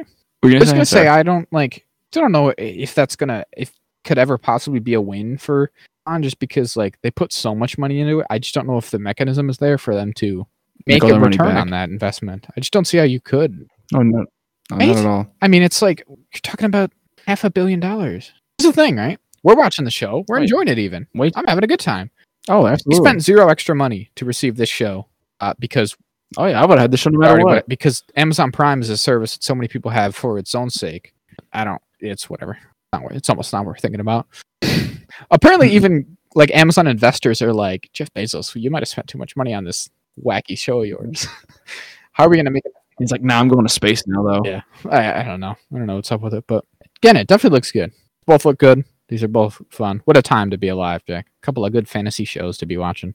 Oh, It's a breath absolutely. of fresh air compared to last So- year, where we had a fantasy show that was not very good to watch. And we wanted to be good so bad. We were so excited. It was so bad. Why do they have to ruin my favorite thing? Why did they ruin Perrin, man? What the fuck? Still coming back from what they did to Perrin in a lot of ways. Like There's no It's like comeback. Matt just stopped showing up. there's some things I still He just I stopped still showing hope they up. can correct course on, but some other things is like it's too late. You've done it. You've really set up a horrible change here. It's irreparable. All right, though. But anyway, let's get out of that into She-Hulk episode 3, the one with Megan Thee Stallion. Yes, I believe that's exactly what it's called. I can't think of another title. It would be. What is the title? You're pulling up the title? The people versus them. Sorry, you cut off there for a Jesus second. Christ, Jack. Right. Oh my Sorry. God. Could you get a little professionalism, please? It's called The People versus Emil Blonsky. Oh, there you go. Perfect. This one's just as it named. She's still trying to recover from the fault of last episode where that video came out about Shang-Chi. Shang-Chi happened, and she's like, what the fuck, Abomination? And he's like, actually, Wong pulled me out of prison against my will. You got to go get him. She's like, all right. And then they find his LinkedIn, and he was a Target employee for many years, really getting that customer service True. knowledge in. And then they get him. And Wong's talking to him. He's like, hey, it's me, Wong. Sorry about that. I'll testify. I had to force Abomination to fight me. Clearly, anybody else, like the actual Hulk, to fight me. Okay. But I had to break laws to do it. I guess. I didn't know that. Is it in the? It's in the thing. What? His Yeah. LinkedIn? Yeah. There's a when her friend is when she's talking to her friend in the car, and she's like, I'm trying to. His internet presence scares. It shows it LinkedIn. It lingers on it, and it shows like Sorcerer Supreme present. A librarian at Carmitage, Target employee, Carmitage. Very fun. The Target and Carmitage. That's very fun. I guess, or somewhere in the city itself. Not in Temple? like the sanctum, but in like the surrounding city. That's fun. Yeah. But so, And then- yeah, she's got to recover the parole hearing in spite of this. And there's also a B plot in this one, which is Oh. She-Hulk's new colleague, who they call Pig. What do they call him? With it. Pug. That's what they call him. I I'm don't sorry. remember. Augustus, because his name is Puglisi or something. So I would assume that's got to be a comic character, right? I'll give him a Google real quick here. Yeah, it's got to be some reference to something. So he has a subplot where he has to help former coworker with a case that he's got. Yeah, he is. He's a comic character. He's an unrequited crush on She-Hulk. Gotta help old Dennis. There you go. Well, who wouldn't? Come on. His thing is that he was defrauded by a guardian shapeshifter who led him to believe that it was the Megan Thee Stallion. Yeah, and they make a point to say here in Megan Thee Stallion, not Megan the Stallion. They go they stress the the. I'm like, that's got to be like that extra the. I mean, the extra e. It's there. I mean, come on. That's true. Yeah, I think it was fun. I don't know. I just enjoyed it. I enjoyed the B plot a lot. Yeah, this episode was. This episode was probably the best so far. Maybe. I mean, it kind of has fully found its groove, right? 2 episodes were 2 episodes of setup. This one is just the thing of like, all right, it's 2. It's like it really is approaching like a legal thing. It's just like a procedural like room scenario for both of these plots. Which is a lot of fun. I thought. One problem I did have with this episode is that when they're setting up the B plot in the courtrooms in like their office, I don't know, the CGI looks bad. Like I knew I don't want to point this out, but like She-Hulk looks weird. Her hands are very big. I don't know if that's just like she's a big person, but like her hands seemed big, like even for like a 6'7" Hulk lady. And then like when they're like doing meetings, it's very clear that like what part is built and what part is just green screen background. So it's like that kind of like threw me off a little bit, but the rest of the episode was fine. Like the Abomination CGI was pretty fine. Then She-Hulk's fight at the end with the Wrecking Crew was fine, but just that one scene like kind of threw me off. Mostly people have seemed to have kind of like chilled on criticism of the CGI, right? It was coming under fire a lot from the trailers, and then now have seen mostly been like, oh no, it actually doesn't look that bad in the show. But then this week the discussion kind of surfaced with some of the stuff being a little subpar. I also seen a lot of people saying that like it might just be the TVs. I mean, I don't know what you watch it on in particular, but a lot of people seem to think that like motion smoothing could be a culprit here. That's what I've heard. That like that's like ruining your TV. Like if you watch, I think it was the Always Sunny podcast. They talked about how they don't like everyone that, hate it on everyone their TVs. Who knows anything hates it. And it's one of those things. I thought about going back and fixing it. Like, they like turn it. It turns itself on. Apparently, is the idea. Oh, I'm looking right now on my TV to make sure. I don't even know where you find it. I think they just get rid of it. It's probably one of those things. Hates it. They like hide it. It's good, but whatever. I don't disagree though. There's a couple parts where you're like, it doesn't look incredible, but whatever. I mean, she's a Hulk, right? It's one of those things. This is the thing I always say is like the best CGI, really stuff that you think is like innocuous that you wouldn't never guess is CGI, and that's how they like. And so gotcha. Definitionally, like I feel like the best CGI is the stuff that you don't take any note of. Almost, it's like something like a She-Hulk. Not gonna notice that she's a big Hulk woman. I mean, it's like what are you gonna do? Yeah, right. Of course, you're gonna be looking at that the whole time. You have to. I mean, you can't. Yeah, you can't ignore it. She's never gonna actually convince me that she's really there. Right? My gosh, I can't believe they got She-Hulk to come do the actual show. I can't believe they made they've really infected the actresses with gamma radiation. What commitment? Like, no, I mean, no, that's not what's at play here. So. Right, yeah. It was a lot of fun. You have the hearing, and it brings in all these character witnesses, all from the prison and everything, and they're like, "This guy, sick, great dude. He's very cool. He taught us all how to read and clean everything up and whatever, and all this, and how to give her Max Weiss." We meet the soulmates that he talked about last week. They are not the Thunderbolts. It's just damn it. I was hoping for all the Thunderbolts to be here. It's just like 7, just like women. He's been like cult. That he's like really impressed, I guess. He's wooed, and they all want to live with him together, apparently. So, but eventually, wooed. I could go for some wood as well, I guess. And then Wong finally shows up, and he's like, "Yeah, it's all my fault. This guy should get out." And then he does, that's nice. And they were like, "Hey, Wong, you also committed a crime." He goes, "I gotta go. See you later, fellas." I must depart. Very funny. I like that a lot. Wong. I really appreciated the fourth wall break where he's like, I know you guys don't want to see Wong. All right, we'll get to it. We'll get to one. Which is very fun. He's showing up. like that they know. Of course they know, but like that's been the joke, right? Wong has become the new guy that's in everything. They love. I mean, he's great. Who doesn't love Wong? Yeah, he's great. Wong seems a swell guy. He's a lot of fun. And in that fourth wall, she's like, and don't worry, it's not going to be like an every sort of week kind of cameo. She's like, well, except for Bruce and Blonsky and Wong and probably Daredevil next week. Which is already 3 for 3, right? In a lot of ways. Yeah, so it's like I'm thinking that's a lampshade of every week's going to have a cameo extent, of somebody. Be more than you realize. But they are kind of different. I guess the difference is that they feel, they like totally work, I feel like, for the actual thing, right?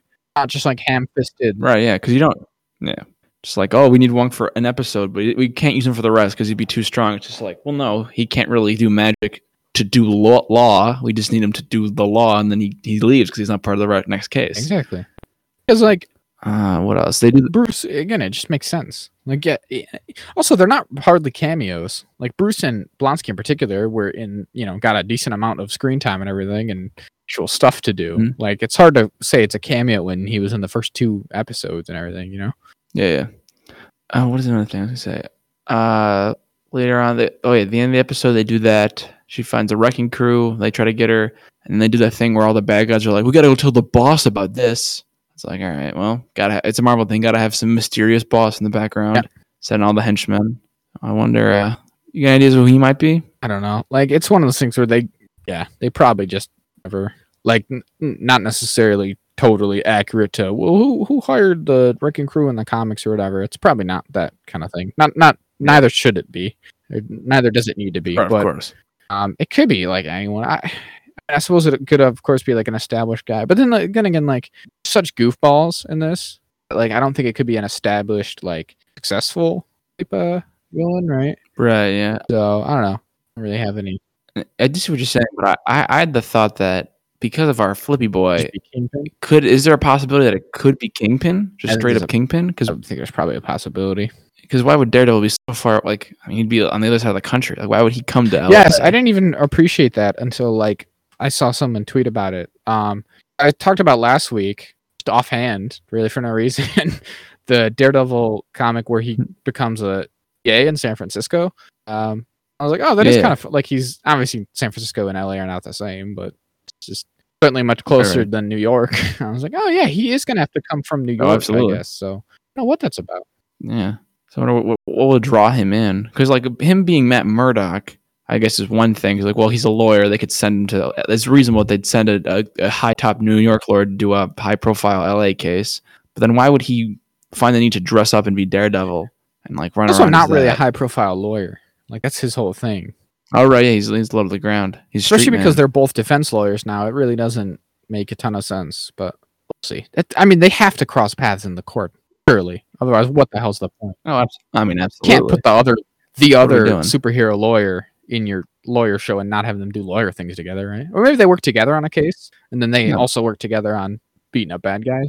Yeah. So. The streets? I mean, you're probably onto something with that. Yeah, it could easily just be that. Yeah, and we have like a funny fourth wall break moment where she's like, we all see this, right? I don't know, that's just the same guy from before. I'm going to pretend it's not Daredevil. Yeah. Okay, cool. We're pretending it's not just Matt Murdock. All right, cool. Again, this shit remains fun. Maybe make a joke, be like, "Hey, he's finally here." Just good stuff. Oh, and then the B plot resolves with, because the other side's argument is that, well, it's not. They didn't really defraud him, because how could he possibly ever believe that Megan Thee Stallion would want to date him? So they get Jen to testify about how much of a dick he was, to actually drag him in court. But he was like the most conceited jerk ever, and of course he would be just enough of an ego to believe that the real life Megan Thee Stallion wanted to date him. And they're like, all right, win. Yeah, it's a win. And Megan Thee Stallion. I just like that. Oh my gosh, she's there. She's in the background, and then she's in the mid-credit scene. There's been a bunch of discourse about that too. What do you think, Jack? Were you offended by the mid-credit scene of She-Hulk twerking with Megan Thee Stallion? For one, I didn't expect it either. I was like, well, this is not what. But I'm like, I didn't. To be honest, I was like, I don't need to see a CGI green woman twerking. But I was like, I don't actually care that much about it. It's more of a neutral to like, it's whatever. Yeah, I'm pretty neutral on She-Hulk twerking as well, I guess. Yeah, people love. I've seen a bunch of people like cut together, be like MCU back then versus MCU now, and they'll be like the scene where Thanos kills Loki. Yeah. in Infinity War and then be like, and then She-Hulk twerked, and I was like, all right, well, that's just bad faith. Oh, you're not taking all things into account. Is there any other way they know bad faith? No. Well, the beginning of this very important movie and this television and the end of this comedy television show don't have the same tone, so this one's worse. It's like, all right, fella, what the fuck are you doing? What are we doing here, man? What's even? I saw one where it was like the part where Yinsen dies in Iron Man, and he's like, "Earn this, Tony Stark." We're comparing that. I'm like, what? Why? Just necessary. Also, guys, I don't know if you remember, Iron Man also did goofy stuff in his movies. Like, let's not be silly here. Come on. Yeah. He also told all his jokes. And also, there was a serious part in She-Hulk, but you guys didn't like that one either. So, like, what are we even doing? Jack, what I ask myself every week here. What are we even doing, guys? Come on. But without bad faith arguments, we'd lose half of our podcast runtime. So apparently, there's a part, or not a part. A big reason for this, I was reading, is just that Tatiana Maslany is a Megan Thee Stallion fan and just wanted to do a scene with her. That's fun. Doesn't that just seem nice and fun? Good for her. Maybe it's not a big thing we need to get all upset about. Yeah. I think it was funny, I will say, at the end when she's like, I'll kill for you, Meg Thee Stallion. And she's like, all right, back up. Whoa, hold on. I thought that was funny. Oh, she gets all intense about it. I do think it's weird that this is the MCU introduction of Megan Thee Stallion, but I mean, you may as well, I guess. I guess she's canon. I guess, like, is WAP canon? Did WAP come out in 2020? When did WAP? Was WAP 2020? Sounds right, yeah. I don't know. I guess it all depends, Jack. Like, is Cardi B canon to the MCU? Well, there it is. We gotta. Is she gonna show up? Megan Thee Stallion blipped, or is she just older than she is in our world at this point? Oh, that's true. Oh, interesting. Was Cardi B not blipped, and she made somebody else? Well, that's isn't it? The possibility. These are the hard hitting questions. These are the hard hitting questions. Marvel's gonna be real quiet when this episode comes out. Good on us. God bless. All right, should I probably. out of this then? Just I would be very pleased if next week is just another like case or two that they just gotta do, and it's just kind of a fun. It truly is just like a fun thing, and you can have this whatever this larger plot is in the background, like they did with this one, where it's just like a small part of every episode. It'd be fun. Yeah, I think so. I agree. So let's zag it out of this into Wheel of Time, books 9, 10, and New... Oh, no, excuse me. Not 9, 10. 10, 11, and New Spring. Affectionately known as the book where nothing happens, and the book where everything happens, and the book he wrote before he died. Or between these. Between those, actually. So these... between those. So I'll change that. And so these are the last 3 books written by Robert Jordan before his unfortunate passing. Right. And we kind of lined it up this way because we'll just do all the Robert Jordan books, and then the next 3 are just the last 3 were all written by our best friend Brandon Sando. That's right, my close personal acquaintance. Yeah, I'm actually he's calling me right now. I'll have to text him saying we can talk. Busy. This guy busy. He loved our discussion about his religion. Oh. Yeah, as you kind of alluded to, Rise of the Twilight in particular is not my favorite so far. Not anyone's favorite. It's very far and away seen as the worst Wheel of Time book of the 14, or technically 15. The thing you and we've discussed this off show, of course, obviously in our talkings. It really isn't horrible, and I guess that's like if anything, a good like endorsement of the series is that I didn't despise it or anything. I wasn't at any point like ready to fully like cast it off and give up or anything. Even the worst of these. Yeah, I didn't have to force myself to get through it. I wasn't like, it wasn't like a slog.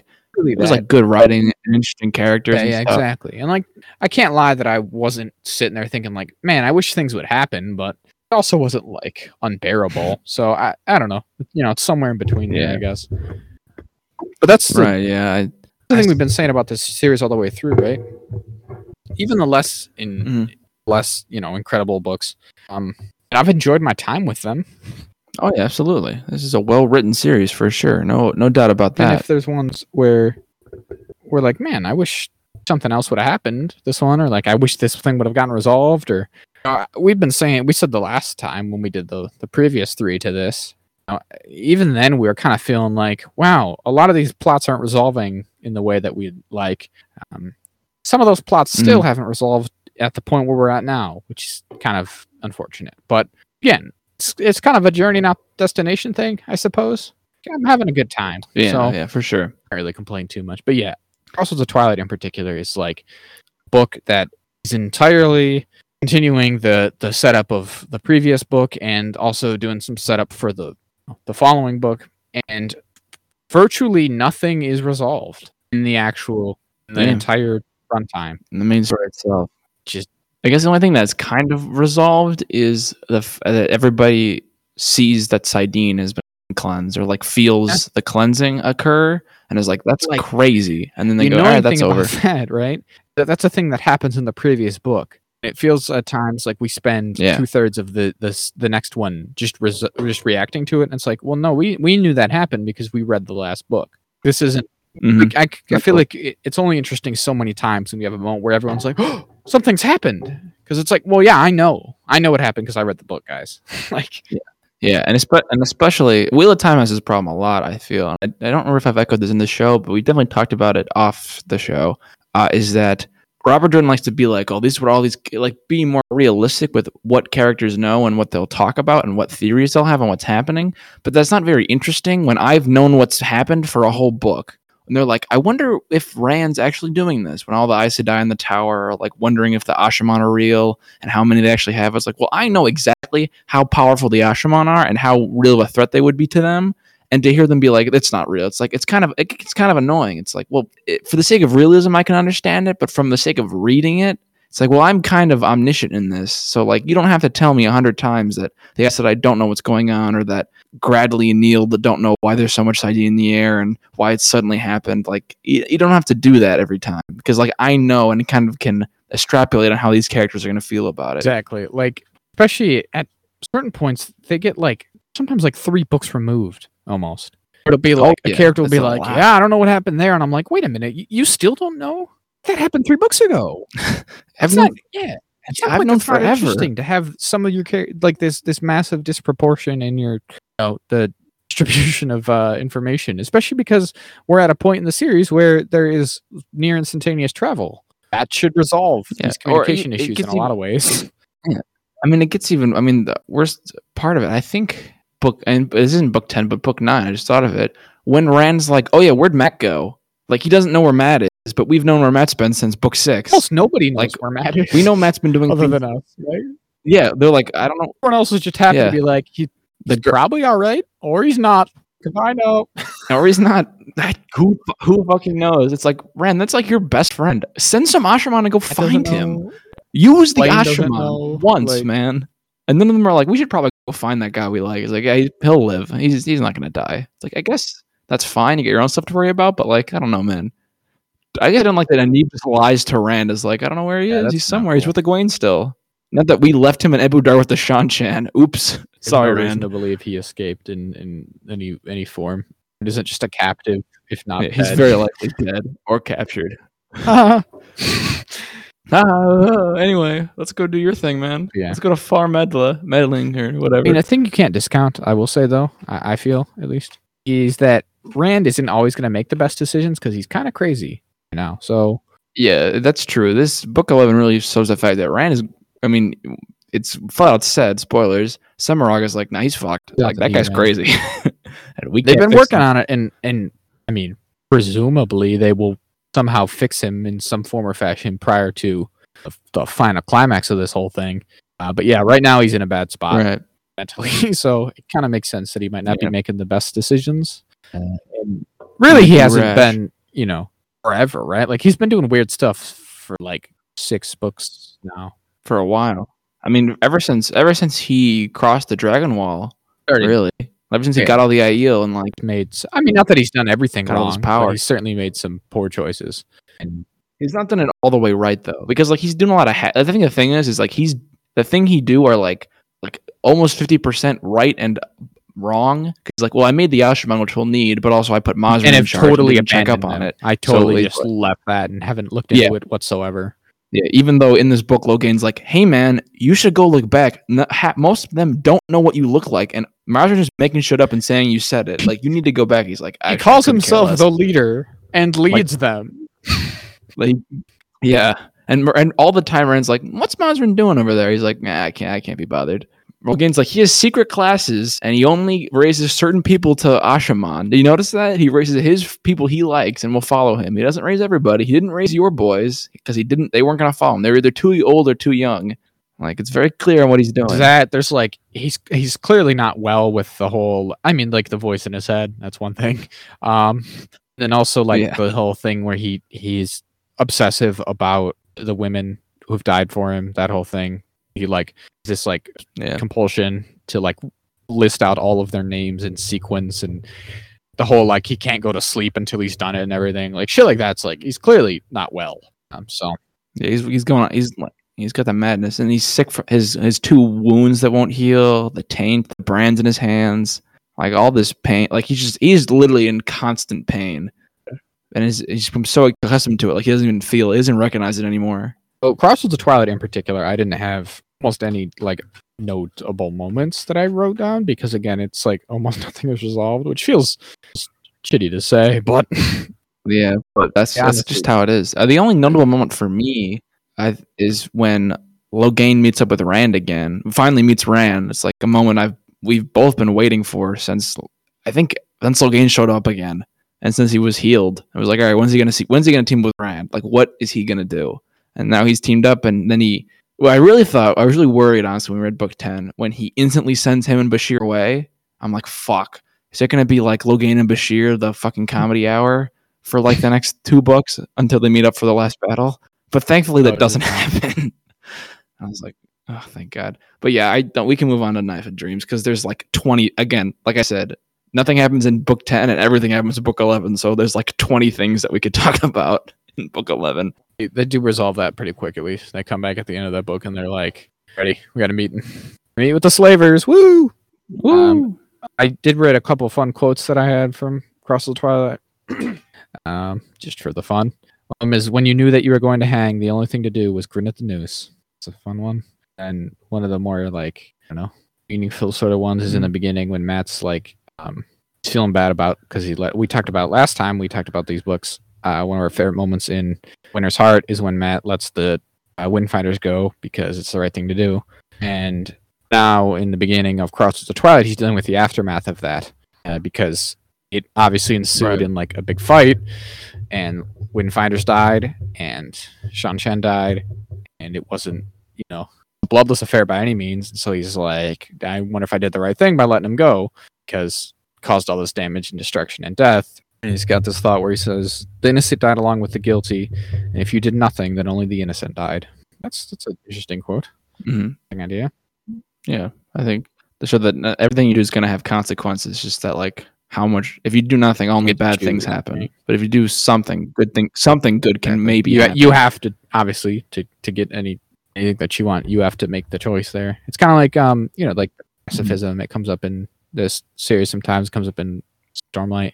It's like, pacifism is good on paper, but like if you just do nothing, then the people who are willing to do bad things are going to take advantage of that. Yeah, people always do bad things. Fortunately, sometimes it's all you can do is that you got to do something, even if it's the perfect choice. So it's a good one. And we're in a Knife of Dreams. So as you said, like this one is kind of one where everything happens, because this really does has the resolution of a lot of the hanging plot threads we've had for a few books running now. So first one I have written down is a big moment that I really enjoyed is in the prologue, where Galad, who has been pretty absent from the story for a while now, other than in off prologues, he's with the Children of Light still, and he's caught wind of the fact that Amanvalda was doing some untoward things with Morgase, and maybe even is responsible for her death. And so he challenges him to like this old school trial of combat thing that the Children of the Light have, a centuries old tradition that's not been invoked in a long time. And Amanvalda, in his own arrogance, is like, yes, whichever man has charges to bring against another is bring them right before me. It'll be sweet. Totally am cool with that. And it's like, it's, what it very much reminded me of is the whole scene in Game of Thrones where they get Littlefinger. Oh yeah, he goes, how do you answer to these crimes, Lord Baelish? And they're just like, oh. Yeah, that scene was high. I was like, oh fuck, that was me. I was like, they got him, finally. They got this. That's kind of what happens here. It's like, well, the thing is, it's you, Eamon Valda. And he's like, oh, sick. All right, we're going to have a sword fight then to determine justice. This is proper back in the day, you know? He walks in the light. God will help. Like the last duel. Like the last duel and the Mountain versus the Viper and all this. They love trials by combat. It's great. Great for a medieval setting. Oh, yeah. So, he's like, all right, let's have a sword fight. And of course, heroic Vlad wins the sword fight. And it's his ass. And under the rules of the Children of the Light, he becomes a blade master. Yeah, under the rules of the Children of the Light, he actually gains Eamon Valda's rank, making him Lord Commander of the Children of the Light. And under the rules of a blade master, by killing a blade master, he gets the blade and becomes himself a blade master. In fair combat, which he did. And he's a blade master. So I'm glad we see Galad again, and I'm glad that Robert Jordan instantly goes, all right, now all the White Cloaks are led by good persons, so they're not going to be as much of a big as dicks as they were. They're going to be nice. I kind of saw nicer. I feel like that was on the path. I was like, when we got Galad, I was like, well, I guess it could go one of two ways. I guess Galad could either just go straight up evil, kind of, or Galad gets to make them good, and he did, which is good because it's kind of there were a couple. Just gonna say, there's this idea throughout the whole series that pretty much anyone who isn't straight up like an evil servant of the dark, you're gonna need for the last battle. So like even the White Cloaks, who kind of suck in a lot of ways, better to have them on side than not, right? I mean, we need every hand we can get to fight the Tarmangaiden. So he's like, fellas, we're gonna fight in the last battle. We gotta fight alongside some Aes Sedai probably, and they're like, you know what? Over that, go. I'm cool with that. I'm down for it. What do they say? Sometimes you can join with the serpent to fight the raven. The battle's done or something. Some shit like that. You know, they go. Some poetic shit. That's what they're gonna do. That's like I said, it's in the epilogue. Or the prologue. It's good stuff, man. Lots of sword forms in that. Excellent. Love the sword forms. Many sword forms. Being the barley and too many. I don't know, the cat crossing the courtyard and shit. And on high winds or something. I don't know. They love them. There's a million of them. The needle. That's one of them for sure. Obviously a big one of this one is a culmination finally of the Perrin plot. So he's been chasing after his wife for $3 at this point because she's been kidnapped and made to a guy shine by the Shido. And Perrin's idea is to team up with Seanchan, actually. A bit of an enemy of my friend thing. Oh yeah. But team up with the serpent to the Raven. And the Raven. He meets this chick and this Banner General chick of the Seanchan. He's like, what do you think about doing a bit of a team up, killing all these Shido? And she's like, sweet. So they basically pollute the water supply with Forkroot. Yeah, to make them all so weak. that none of the Aes Sedai can channel. Then they get him. Launch an assault, and it's very successful because with Dormani and no one to challenge them, bloodbath. They rip through the Shido. Dance the spears and all, but they don't. Yeah, don't get to watch their spears that day. Yeah, you can't really dance with lightning. That and the longbows. Those fellows from the Two Rivers really putting the work with those English longbows. Yeah, Tam shows up as well. Tam's just there. He's like, "Hey, what's up, Perrin?" He opens a portal and he's like, "You ready to come? Just lead us." Kind of a cool moment, but yeah. What else? One little sad part about that, as much as I don't like the Shido, at the end of the battle, the person comes up to Perrin and is like, "Yeah, we got 200 of them collared now," and I was like, upsetting, isn't it? No. Yeah. It was a bit upsetting. I was like, I don't like the Shido, but I don't want them to be magic. Even the rest of them feel that Perrin and Fael and them are like, is that the right choice that we've made here? Yeah. Perrin has this revelation. We made it. Seanchan, which is like we've talked about, right? Like Seanchan throughout our reading of these books here is that they're like real horrible. But this book in particular has made some strides towards like maybe they're not all that bad to an extent, or at the very least they're complicated because their whole society is this horrible thing that we would abhor, right? And even the people in the Wheel of Time are like, this, you guys suck. But then they are complicated enough that like Perrin is like, well, she does some stuff that's truly horrible, but then like she was honest and brave and like she was a good ally to me. Like I can't really fault anything she did to me. So it's kind of complicated. He gets his wife back and they're cool to continue on their adventures, I guess.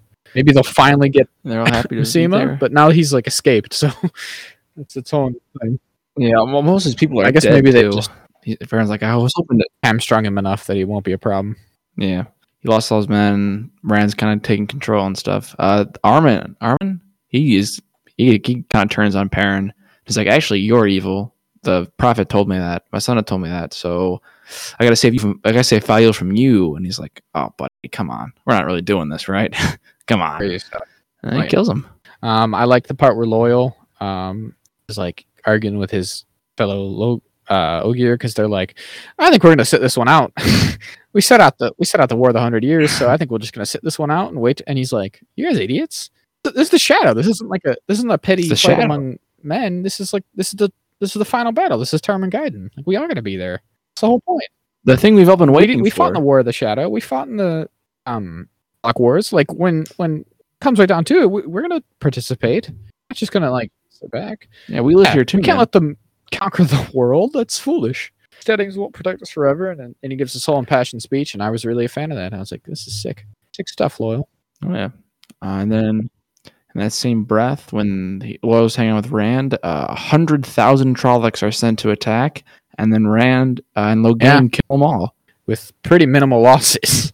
With only like 13 dead people. Honestly, how many guys I get, because in the heat of the moment, he learns or remembers whatever a bunch of old Age of Legends techniques and discovers death gates.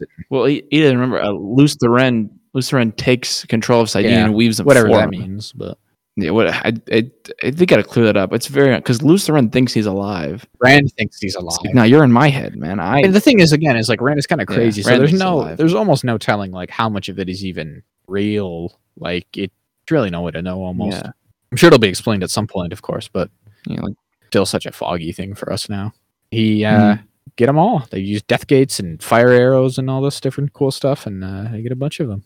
Yeah, Logain gets mad that he thought Rand was holding back from him. He's like, you taught Mazrin that, not me. And he's like, bro, come on. What are you doing here, man? I'm going crazy. You got to keep it together. Thought that was funny because Logain just kind of whines. His whining is kind of, I guess, justified because Rand's not doing what he thinks he should be doing as the dragon. But I think it's funny to put Logain as like a whiny baby, as a whiny child who just is like, no, I want to be cool. I'm cool. I'm on your team. Make me the leader. Even Logain is taking over because he's like, my men, and Rand's like, your men. What the fuck are you talking about? The only reason you were in that black coast because of me, big man. You would have been rotten with the Aes Sedai if it wasn't for me. What else? And then another big thing with Rand, he goes to Tyr. It was in Tyr. Meet up with Moiraine's cousin. Oh yes, he goes to Tyr again. He goes to the actual city. You're right. The stone. He goes to Tyr. He goes to the city of Tyr, the stone, and he's walking around. He goes in there, and then he's talking to Moiraine's cousin and the guy he likes, who he named Steward.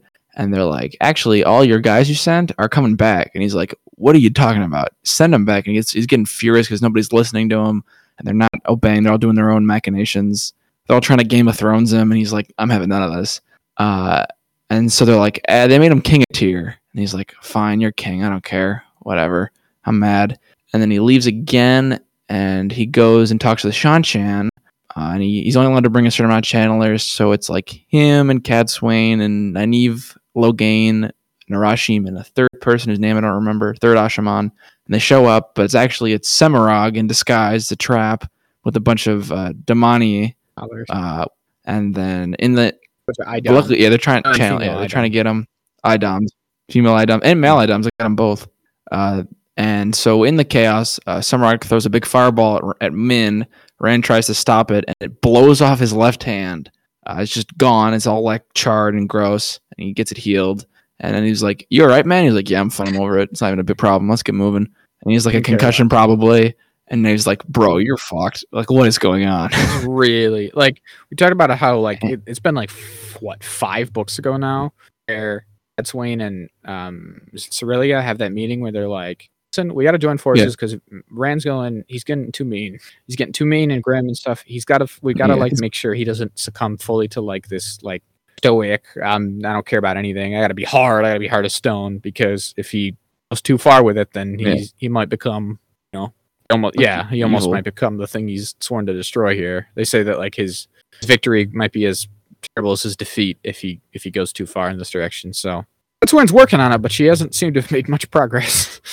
He loses his hand, and everyone's like, Rand, it's okay to be like upset by this, and he's just like, couldn't even be bothered. I literally couldn't care any less. This is all that introspection most. I'm actually over it now. And Min's like, yeah, he's not even thinking about it anymore. You could like even maybe cry a little. Like no one would judge you if you shed a few tears for this. This is pretty traumatic. And he's like, I don't think it is actually. I think for me, I don't mind. I'm actually fine. And then he's like, hey, Bashir, I got to learn this sword again. Isn't that funny? And he's like, bro, I guess, man. I don't know what to tell you. And then pivoted to the best stuff in this book. He still wants. Wait, actually, we'll do that. So after Mad between with all the Rand stuff, after the battle at Banner House there, Nynaeve is like, Lan, I can tell you're upset, husband of mine. I'd like to go fight, ready for the last battle. And he's like, yeah, this Rand idiot's not getting ready. He's wasting time. Yeah, Rand's final battle's coming. Come on, we all know it. In this whole book, they're talking about how it's on the dead are rising and shit. The wind, and everyone can kind of feel it, and all the signs are coming, and the wolf is using a hammer and shit or whatever. The raven is kissing a fox or whatever the fuck. Fox marries the raven. Fox marries the raven, and people are coming. Ghosts are walking, and all this. Like it's going crazy out here. The final battle is clearly on the cusp, and so he's like, "All right, Lan. All right, Lan. You want to go fight in the blight? You want to kill yourself in a war against the shadow again, like a dum-dum? Get to the Borderlands. I'll take you right to the Borderlands. Yeah, right there." He's like, "Oh, sweet." So she takes him to the Borderlands, but she doesn't take him to Rowan's Gap. She takes him to the like opposite end of the Borderlands, and she's like, "All right, you got to ride all the way, like the border of Condor, right at the edge of the world, as far as it could be, because it's literally right on the coast." And he's like, "Got to ride all the way there," and she's like, "All right, good luck." So then, at least one of our favorite moments here. Well, because she's like, "What do you mean?" And she's like, "Listen, gotta do what you gotta do." And he's like, I don't want to lead men in the blight. And no, I won't take up my crown. The seven towers are broken. And she's all like, you told me that is heavier than a mountain. You gotta carry that bitch. So get after it. And then she leaves. It's one of our favorite moments where she goes to this bar, like a tavern or whatever, and she's like, "Hey, a message. You send this to everyone who can hear. My husband, Lan Mandragoran, the king of the Seven Towers and the Thousand Lakes, and the first sword of Malkir, and the Didamed Battle Lord, and so on and so forth. He's riding for the last battle. You gonna ride alone or what?" And they're all like, "No." All right. You about it? If you're gonna be about it, be about it. Like shames them all into being like, "Yeah, we gotta go, man. Golden Crane flies," and they're all just like weeping. Yeah, they're like laughing. The guy, I remember that it's from like the guy she's talking to perspective, and he's like, he doesn't know if he's laughing or crying, but he's like shaking because he's like, "Oh my god, this is really happening." Malkir is back from the dead. That's one of my quotes I wrote down, which was, this is the Nynaeve quote. She says, "Lan once told me that Malkir lives so long as one man wears the Hadori and pledge that he will fight the Shadow, so long as one woman wears the Kai sign and pledge that she will send her sons to fight the Shadow. I wear the Kai sign, Master Eldragoran. My husband wears the Hadori. So do you. Will Lan Mandragoran ride to the last battle alone?" They're all like, "Nope, coming." They just start cheering about the Golden Crane. Sick stuff. Oh yeah, I loved it. It was one of my favorite moments of the book. I mean, this book is chock full of moments I love. Another cool thing we can touch on real quick before we get to all of Matt's stuff, because I don't want to get too long here, is that Elaine wins her little scuffle. The siege ends. She's queen right now, right? Or she has control of Caemlyn. Basically, it's two things happening at once. So you get wind that there's some evil. Some of the Black Sisters are in Caemlyn, and she's like, I bet I could just go fight them on my own. And it predictably goes poorly. They take her captive. And at the same moment, yes, they kill her other friends, and they take her captive, and they're going to spirit her away to the White Tower, probably, right? Or no, somewhere bad. Somewhere even worse, because they're Black Sisters. So probably Shell Ghoul or something. And so at the same time that her enemies who are laying siege, they seize upon this, and they launch an attack. So Brigitte has to real quick rally the forces to save Elaine. She gets to see folk to open the gateway and take her out, but then the men are dying with the droves because they're riding against Aes Sedai, who just use lightning on them. And one of them has a balefire. Basically a balefire gun. And sea folk are like, all right, fair enough. I guess if she literally dies, then bargain wasn't really useful. So we'll just, all right, take care of it real quick. Okay, there you go. Bang, boom. So then they seize upon this to then ride up behind the invaders and take them in the rear, and she wins a battle and she defeats the invading army. So then those people all either become her captives or fall in line and are like, yeah, we'll be on your team now, actually. And then eventually the rest of them are like, all right, I guess we should probably all be on your team. And they are. They all pledge to her, and she's just queen now, which is good for her. She doesn't get to be in the next book, so it's good she got that out of the way. Yeah, that's some fun stuff for sure. I mean, it's a cool battle. It was quite harrowing. I was like, come on, Sea Folk, like step in, like don't let all these guys die for nothing. And like one of them, they just fucking obliterate because they just strike her with lightning. I think it's the one who has the fire rod, right? And she just the balefire stick. Yeah, the balefire done out of there. The rest of them they just like club. And then another thing we can touch on real quick for Matt. Avienda is going back with Yael to do Wise One training, and she also finds out she can just pick up Terangara and just know what they can do. It's quite helpful because so many of them are left over. Well, which is really all of them unknowable. Up until like months ago when Elaine learned how to make them again. They're all from the Age of Legends, so most of them it's been lost to time what they can even do. One of them is just a Kindle. Books on it. It's nice. I mean, it's cool. Yeah. But let's move on. Let's move on to Matt's stuff. So Matt, a couple of crazy things. First off, we finally get to learn what's in Tom's letter. So finally, Matt's like, Tom, what the fuck is that letter you keep reading? You're reading it every day for like hours on end. What? How could you not know it? And he's like, here, you want to look? And he's like, I guess. So it's Moraine's letter to him, which we knew, but what we originally had theories about, again, I don't remember, we've talked about amongst ourselves, but I don't know if we said so on the show. We thought it was like, oh, it's going to be like Elida stilled your nephew Owen. And it was going to be that, just whoever, Tom's character would have come full circle. Yeah, whoever it was. Yeah, we assumed it was Elida because she's the most important Red Sister and she's a villain, but, it could have been any Red Sister. But turns out it's just that, hey, Tom, go, when Matt asks you about this letter, give it to him, and it's going to tell him that I'm getting captured by the Fox people, and he's got to come get me with you and some other guy I don't know. Get on that, huh? And Matt's like, oh, fuck, god damn it, I hate these fucking Fox people. I hate these they're just hassling me all the time. He's like, all right, I guess I kind of owe her, so guess I'll go for it. And I guess they're going to get up to that. So he reads the letter, and he's like, all right, Tom, I'll go with you when the time comes. And then they just, pure happenstance, run into the band. Yeah, they're like, reunites with the Band of the Red Head, finally. I've been waiting for it. Me too. Talanis is like, Matt, we just happen to be here. What a coincidence. And he's like, sick. What are you guys doing? And they're like, we've gotten so many guys. We've got a map maker now. We've got sick new high-tech crossbows. It's going to be a good time. And he's like, this is awesome. Yeah, this is incredible. I can't wait. Let's kill all the Shan-Chan.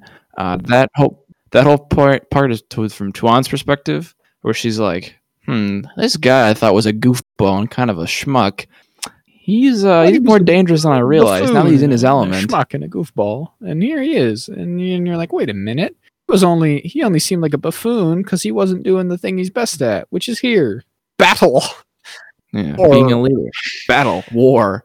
Like she says, a lion in a stable is kind of a funny joke, but a lion on the plane is very dangerous, and he's on the plane because he's in what he wants to do. Ready to do. So his plan is that like the Shan-Chan armies are positioned in such a way to block their exit, so he's got to move them all around. He's got to like draw them out. So he does all these little skirmishes and ambushes and engagements to like obfuscate his numbers and make it out like he has more people than he really does. And because they've got these sick crossbows, they are as effective as an army many times their size, according to like the conventional understanding of how they wage war. And so basically they're able to punch above their weight class. And there's this like really interesting ambush scene where they do this. They take full advantage of the crossbows and they just kill like 2,000 Shan-Chan real quick fight. They're not even Shan-Chan really. They're like Amadisians, like fallen Shan-Chan. Yeah, they're like they're Amadisians in the country that starts with T. Chico, I think the one with Tanchico in it. Erebon? Yeah. Oh. Yeah. And there's like a real interesting moment where he's like, all right, fellas, let's get moving then. We gotta cover some ground. And what's her name? Jeez. Oh, the green sister who's with them. Oh, I don't remember her name. T something, I think. Yeah. Teslan is her name. So Teslan's like, I'm a green sister, I don't know about war. You gotta stop and render aid to these men. And he's like, nah. We're gonna head on out. Fuck them. This is a different kind of war, man. This is new war, baby. She's like, that's war crimes. You're committing war crimes, Matt. For the first time ever. a fictional character who is a military leader actually commits a war crime. Instead of just like doing war, they commit actual real world war crime, or not real, their world war crimes. Instead of just like Uncle Iroh did a siege and he's a war criminal. That's not how that works. Matt actually did a war crime. He really kind of did. He was like, but we love him for it. God bless him. So he meets up with and then they continue this campaign, and side character I quite enjoy in this book. He's interested in the last one. Is Juan's he was like the leader of her guard basically, right, back in the day. And he's another character along with Tuan herself that is like goes to kind of humanize the Shan-Chan to an extent and be like, there's something to these people. Like they're not all like just of course like horrible soulless monsters, right? It's more complicated than that. His whole thing is like, again, he's part of the Shan-Chan and he's part of this horrible machine. But he's also this guy who like just to save this girl that he had a genuine connection with once because she did a kindness for him once and he remembered that. And you're like, well, I mean, you can understand where he's coming from, right? Like so bad. Like yeah. She was a little girl and she was nice to him and he was nice to her and he's like, you know what? This isn't so bad. I'm gonna protect this girl because of that. Like you respect him. So he's been hunting her down and he sort of pieces it together before the rest of the schmucks do, where he's like, all right, I think I know where these guys are and I think I know what they're up to. Tracks him down and I don't think Tom's like, who else could it be other than that old crafty guy who was in Budar? No, of course it's Matt and he's like, oh, you want to take Tuan back to Ebudar?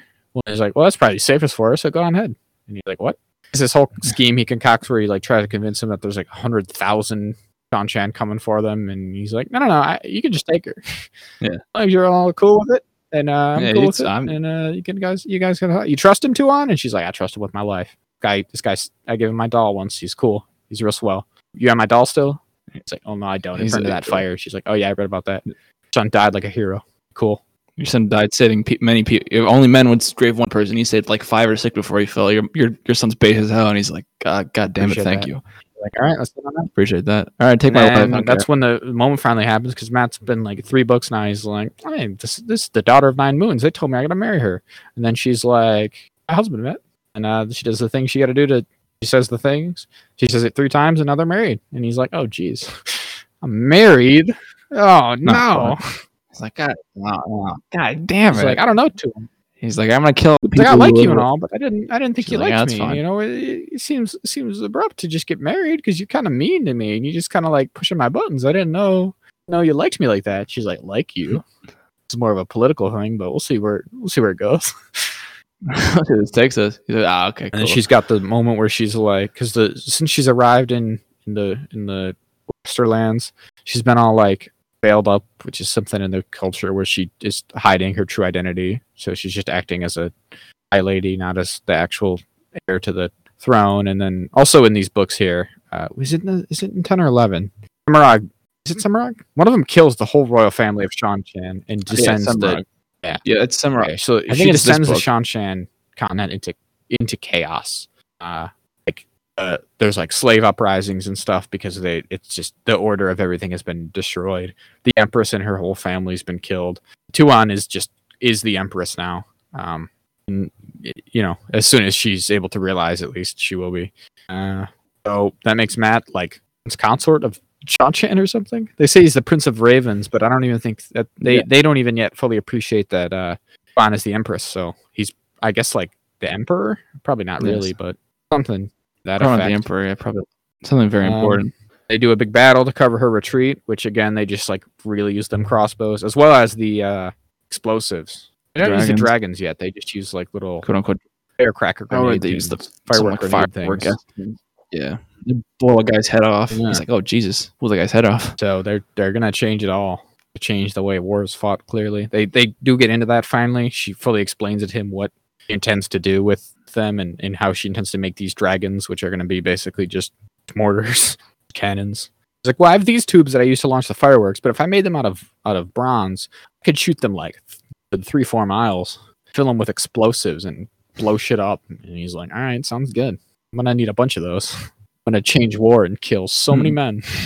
Just kind of like this interesting thing. It's seemingly the fulfillment of the one prophecy that he gets from the Elfin, right? which is that he has to sacrifice half the light of the world to save the world. Which is like he has to bring this like horrible, terrible thing into the world that's gonna assuredly be responsible for the deaths of thousands, if not millions eventually, or whatever, right? Because he's got to, that leg up against the Seanchan and eventually the Shadow in like the last battle. Like it's, you got to do what you got to do to an extent. Because it could touch on the next thing we're going to talk about here, but like whatever the Dark One's going to get up to is obviously going to be worse. So you kind of got to take the lesser of two evils there.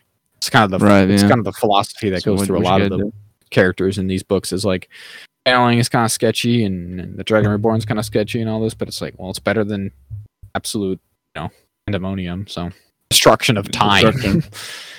Yeah, the world of reality. It's like there's this. Egwene has had a couple dreams about him using these explosives somehow.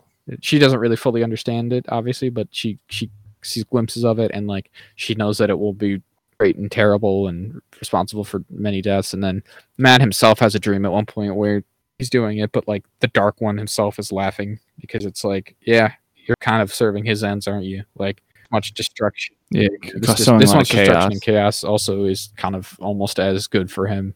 So it's craziness, but he gets to be Prince of the Ravens now. So good on him, I say. Oh yeah, he's the worst kind of lord. He's everything he doesn't want to be. He's for to destroy, isn't he? Long while now, they've all been like, "No, you're not quite a lord, but you're all right." He's like, "I don't want to be a lord. I hate lords. Don't call me lord." And now he's a lord. Yeah, now he's like, but he's like even higher. He's the highest. He's just higher than the king. He's the fucking. Calling him highness, and he's like, "That's probably just their version of saying my lord or whatever." But then they're like, "Oh no, you're like the best. You're like the tippity top of the whole heap." Yeah, we can. If I laid hands upon you, yeah, bro, you're. I would be shamed for the rest of my life. I would be killed. I'd be hung. God, that's what I need. Yeah, that's about it. I mean, now we're in the finals here, basically.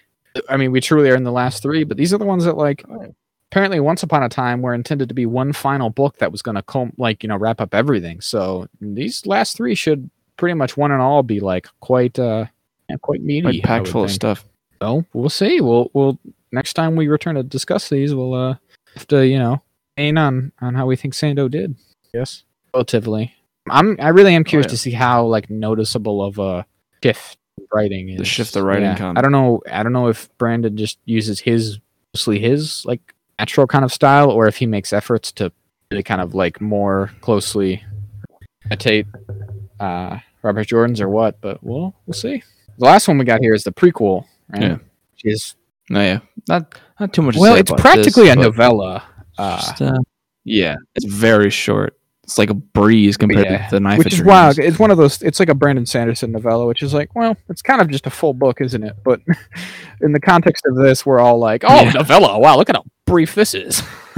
And he's talked about how the whole point is actually he kind of wrote it with the intention of being a new jumping off point that people could use if they were so inclined, which I think is kind of interesting. When you read it, you definitely kind of get that. Like on my audiobook copy of it at the end, there's actually an interview with him that plays for a little bit.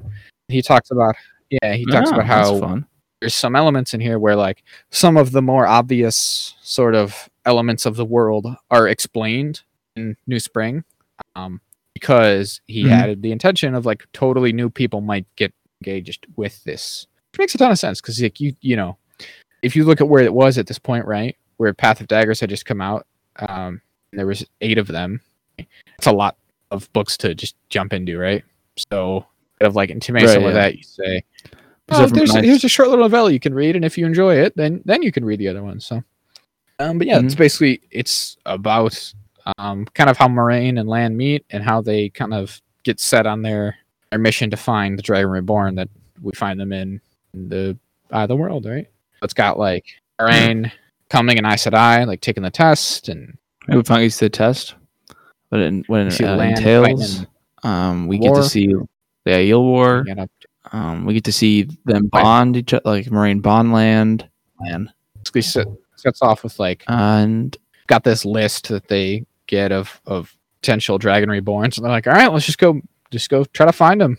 Kind of the first mission she takes up, and it was really the only mission she takes up for her whole that's her cause, right? They say that blues, their whole thing is that they pick one cause basically, and that's what they kind of stick with forever.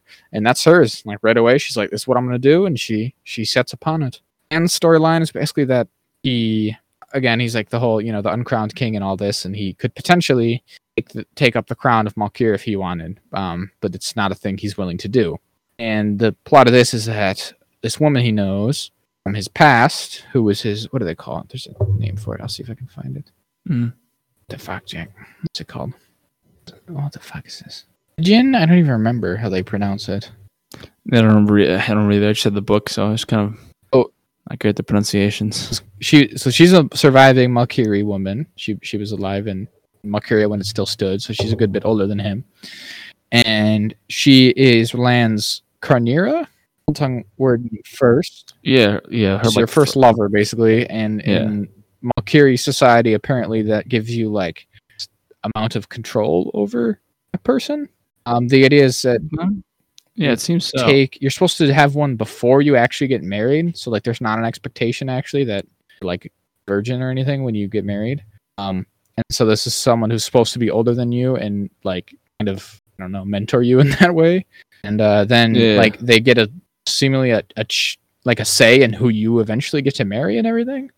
So the whole plot here is that she's like, I want you to marry my daughter so that she can be queen of Malkyr, and then you're gonna summon all the banners, and you're gonna take up crown again and take back Malkyr, which seems like an ill-fated attempt, even if everything went correctly.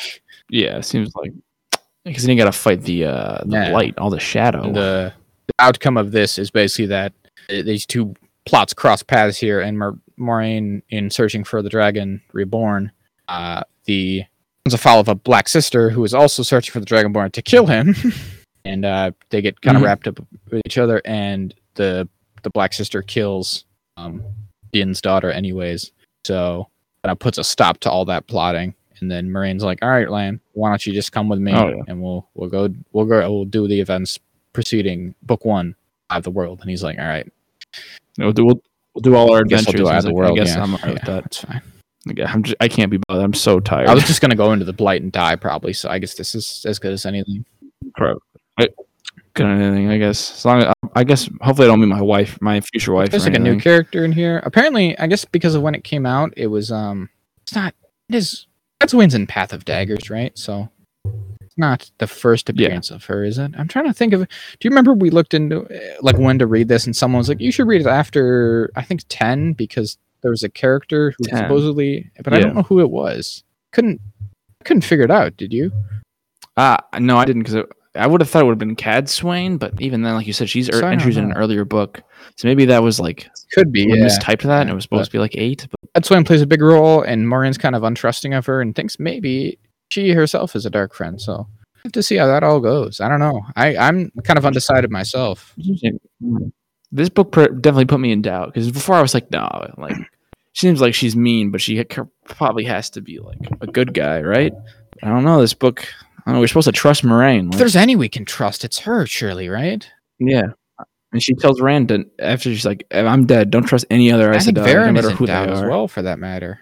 It's absolutely, especially because we've learned now that like there's this circular logic that they can kind of apply, where they can help him when it's beneficial, but then also not, like, because he's like, "Oh, they're helping me. They can't be evil." But the reality is that they're like, "Well, no, actually, we think in this case it serves our purposes to help you, and then and then we'll kill you," kind of thing. Like there's all this.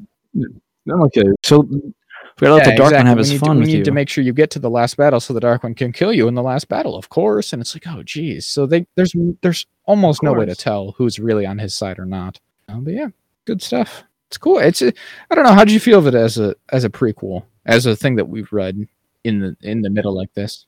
I liked it. I thought it was pretty good. I thought it was a nice little like sort of palette change of pace, like nice. Like going back. Yeah, kind of going back to the start. Nothing too crazy. Going to see all our old friends again. Being like, oh, there's Moiraine and Swan, like all young and bright-eyed and not kind of schemy. They're doing the Aes Sedai test. All are like, oh, there's Alana and Vernon and Elida and all those guys. And Lan is, I liked it. It's not a ton super like insightful, and it is there. It really is more of, because I kind of was expecting a little bit more of that, maybe. Not that there's anything wrong with how it turned out. But like, I guess I was expecting a little bit like, oh, there's probably going to be like little references and things sprinkled in here that are going to be revelatory to us. But it's like, well, no, as guys who've read all the rest of the books, this really, it doesn't have a ton to provide you. Because again, as it turns out, it really is intended as a new starting point, sort of. It's not really intended to be like in the middle kind of thing. So I did have a couple of things that I put down as like fun little references or kind of cheeky little jokes. One of them is that like, oh, Swan, you're so good that you could probably be Amerlin in like within like 100 years, which is funny because we know that she'll be Amerlin within like 10 years, 15 or something. like that. And then there's one where at one point Moiraine's like, I don't know about this Elaida, and then Swan is like, oh, don't worry, Elaida's never going to do harm to us again. Funny. Doesn't unfortunately go that way. Does a lot of harm. She very much does. And the only other one I noticed was at one point harm. they're just like walking, or I think it's towards the beginning, Moiraine's walking through the tower in the green quarters, and she like sees a green sister watching her warders train. You recall this? It's Elias. It's Elias is in there. It's like, oh, good job, Elias. Yeah, there he is. Pre-wolf. Good swing there, Elias. Good job. And I'm like, Elias? It's Elias. What are you doing there? Elias, Get out of there, quickly. Elias, they're going to get you. No. You better run. They see you. No, please. Don't go near the wolves, Elias. No. He can't hear me. Fuck, he's got AirPods. What's crazy about that I was like thinking about, that kind of gave me pause. It's like, is Elias still bonded to his Aes Sedai? No, I think he says it's gone now. I remember. But yeah, overall, it's just kind of fun. I think it totally would work as an actual first book for sure. I think it would lead better into Eye of the World than it does where we read it, but it's just a matter of necessity. Yeah. I totally think I would recommend to anyone who intended to read it. Like, if you're gonna do the whole series, probably just read it first, honestly. Yeah, I would say I think it would depend. I think it'd be more likely to suggest it to someone who was like on the fence about reading it. But if someone had just like, oh, I just read all of Stormlight, I'd be like, well, just start at book 1. There's not really going to be anything stopping you. I don't know, because there's like a certain enjoyment to like the way that the world slowly unravels or along the course of the first 3 or 4 books, whereas this would kind of like get out ahead of a lot of that. And so I guess it explained the White Tower to you in its entirety. Like, I guess I could see. Gosh, I don't know. But I will say, like I said, I can't tell what exactly we were supposed to be looking for, or like that we needed to read it so late. I feel like you could easily read it in the middle of the series, pretty much, if you want. Yeah, you could probably read it book 7 or something. Once Cadsuane's introduced. I almost think it would have been more fun to go from this Cadsuane to then be like, oh, Cadsuane's in the main one. Whoa. We almost don't get anything the opposite direction. I'm just like, oh, well, I know Cadsuane now. Whereas when Cadsuane first shows up in the main books, it's kind of sudden, and you're not you're not sure of that character at all. It almost makes more sense to have been introduced to her previously, because that's almost how the story treats her. So, I had a couple quotes that I thought were good from this one too. And we'll wrap it up. Yeah. He was swimming in a sea of other men's expectations. Oh no, sorry. He was swimming in a sea of other people's expectations. Men had drowned in seas like that. That one I thought was kind of insightful. That's cool. He's got one where he says, in war, you say a prayer for your dead and ride on, because there's always another fight over the next horizon. And this is from the very end after they do their fight. Moiraine says, it seems Ryan was wrong as well as the Dark Friend. You were better than he. And says, he was better. He thought I was finished with only one arm. He never understood. You surrender after you're dead. Which is kind of Lan's whole thing. All right, good. Oh yeah, Lan lives trying to die at every moment. That's his deal. He loves he's a big martyr character, isn't he? A bit of a complex, really. Yeah. Oh, he loves being a martyr. A complex, really. So, yeah, exactly. He gave it to Rand. She transferred that right on, talking about sheathing the sword in your own flesh and all that shit, like madness. So, on him though. That's probably gonna wrap us up, eh? I think it will. So we're gonna wrap it up right about here. Again, always thanks so much for listening. You can always contact us on Twitter at ACATechJazz, ACATechJAZ, on Gmail at ACATechJazz@gmail.com, or on Instagram at The ACATech Podcast. Listen to us wherever you'll find your podcasts.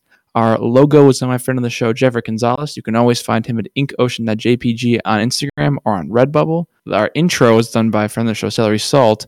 You can always find him on SoundCloud with his new single with a B-side, and shortly coming Spotify content. And as always, we wrote it, we produced it, we built all the sets. Good night. Good night, and Godspeed.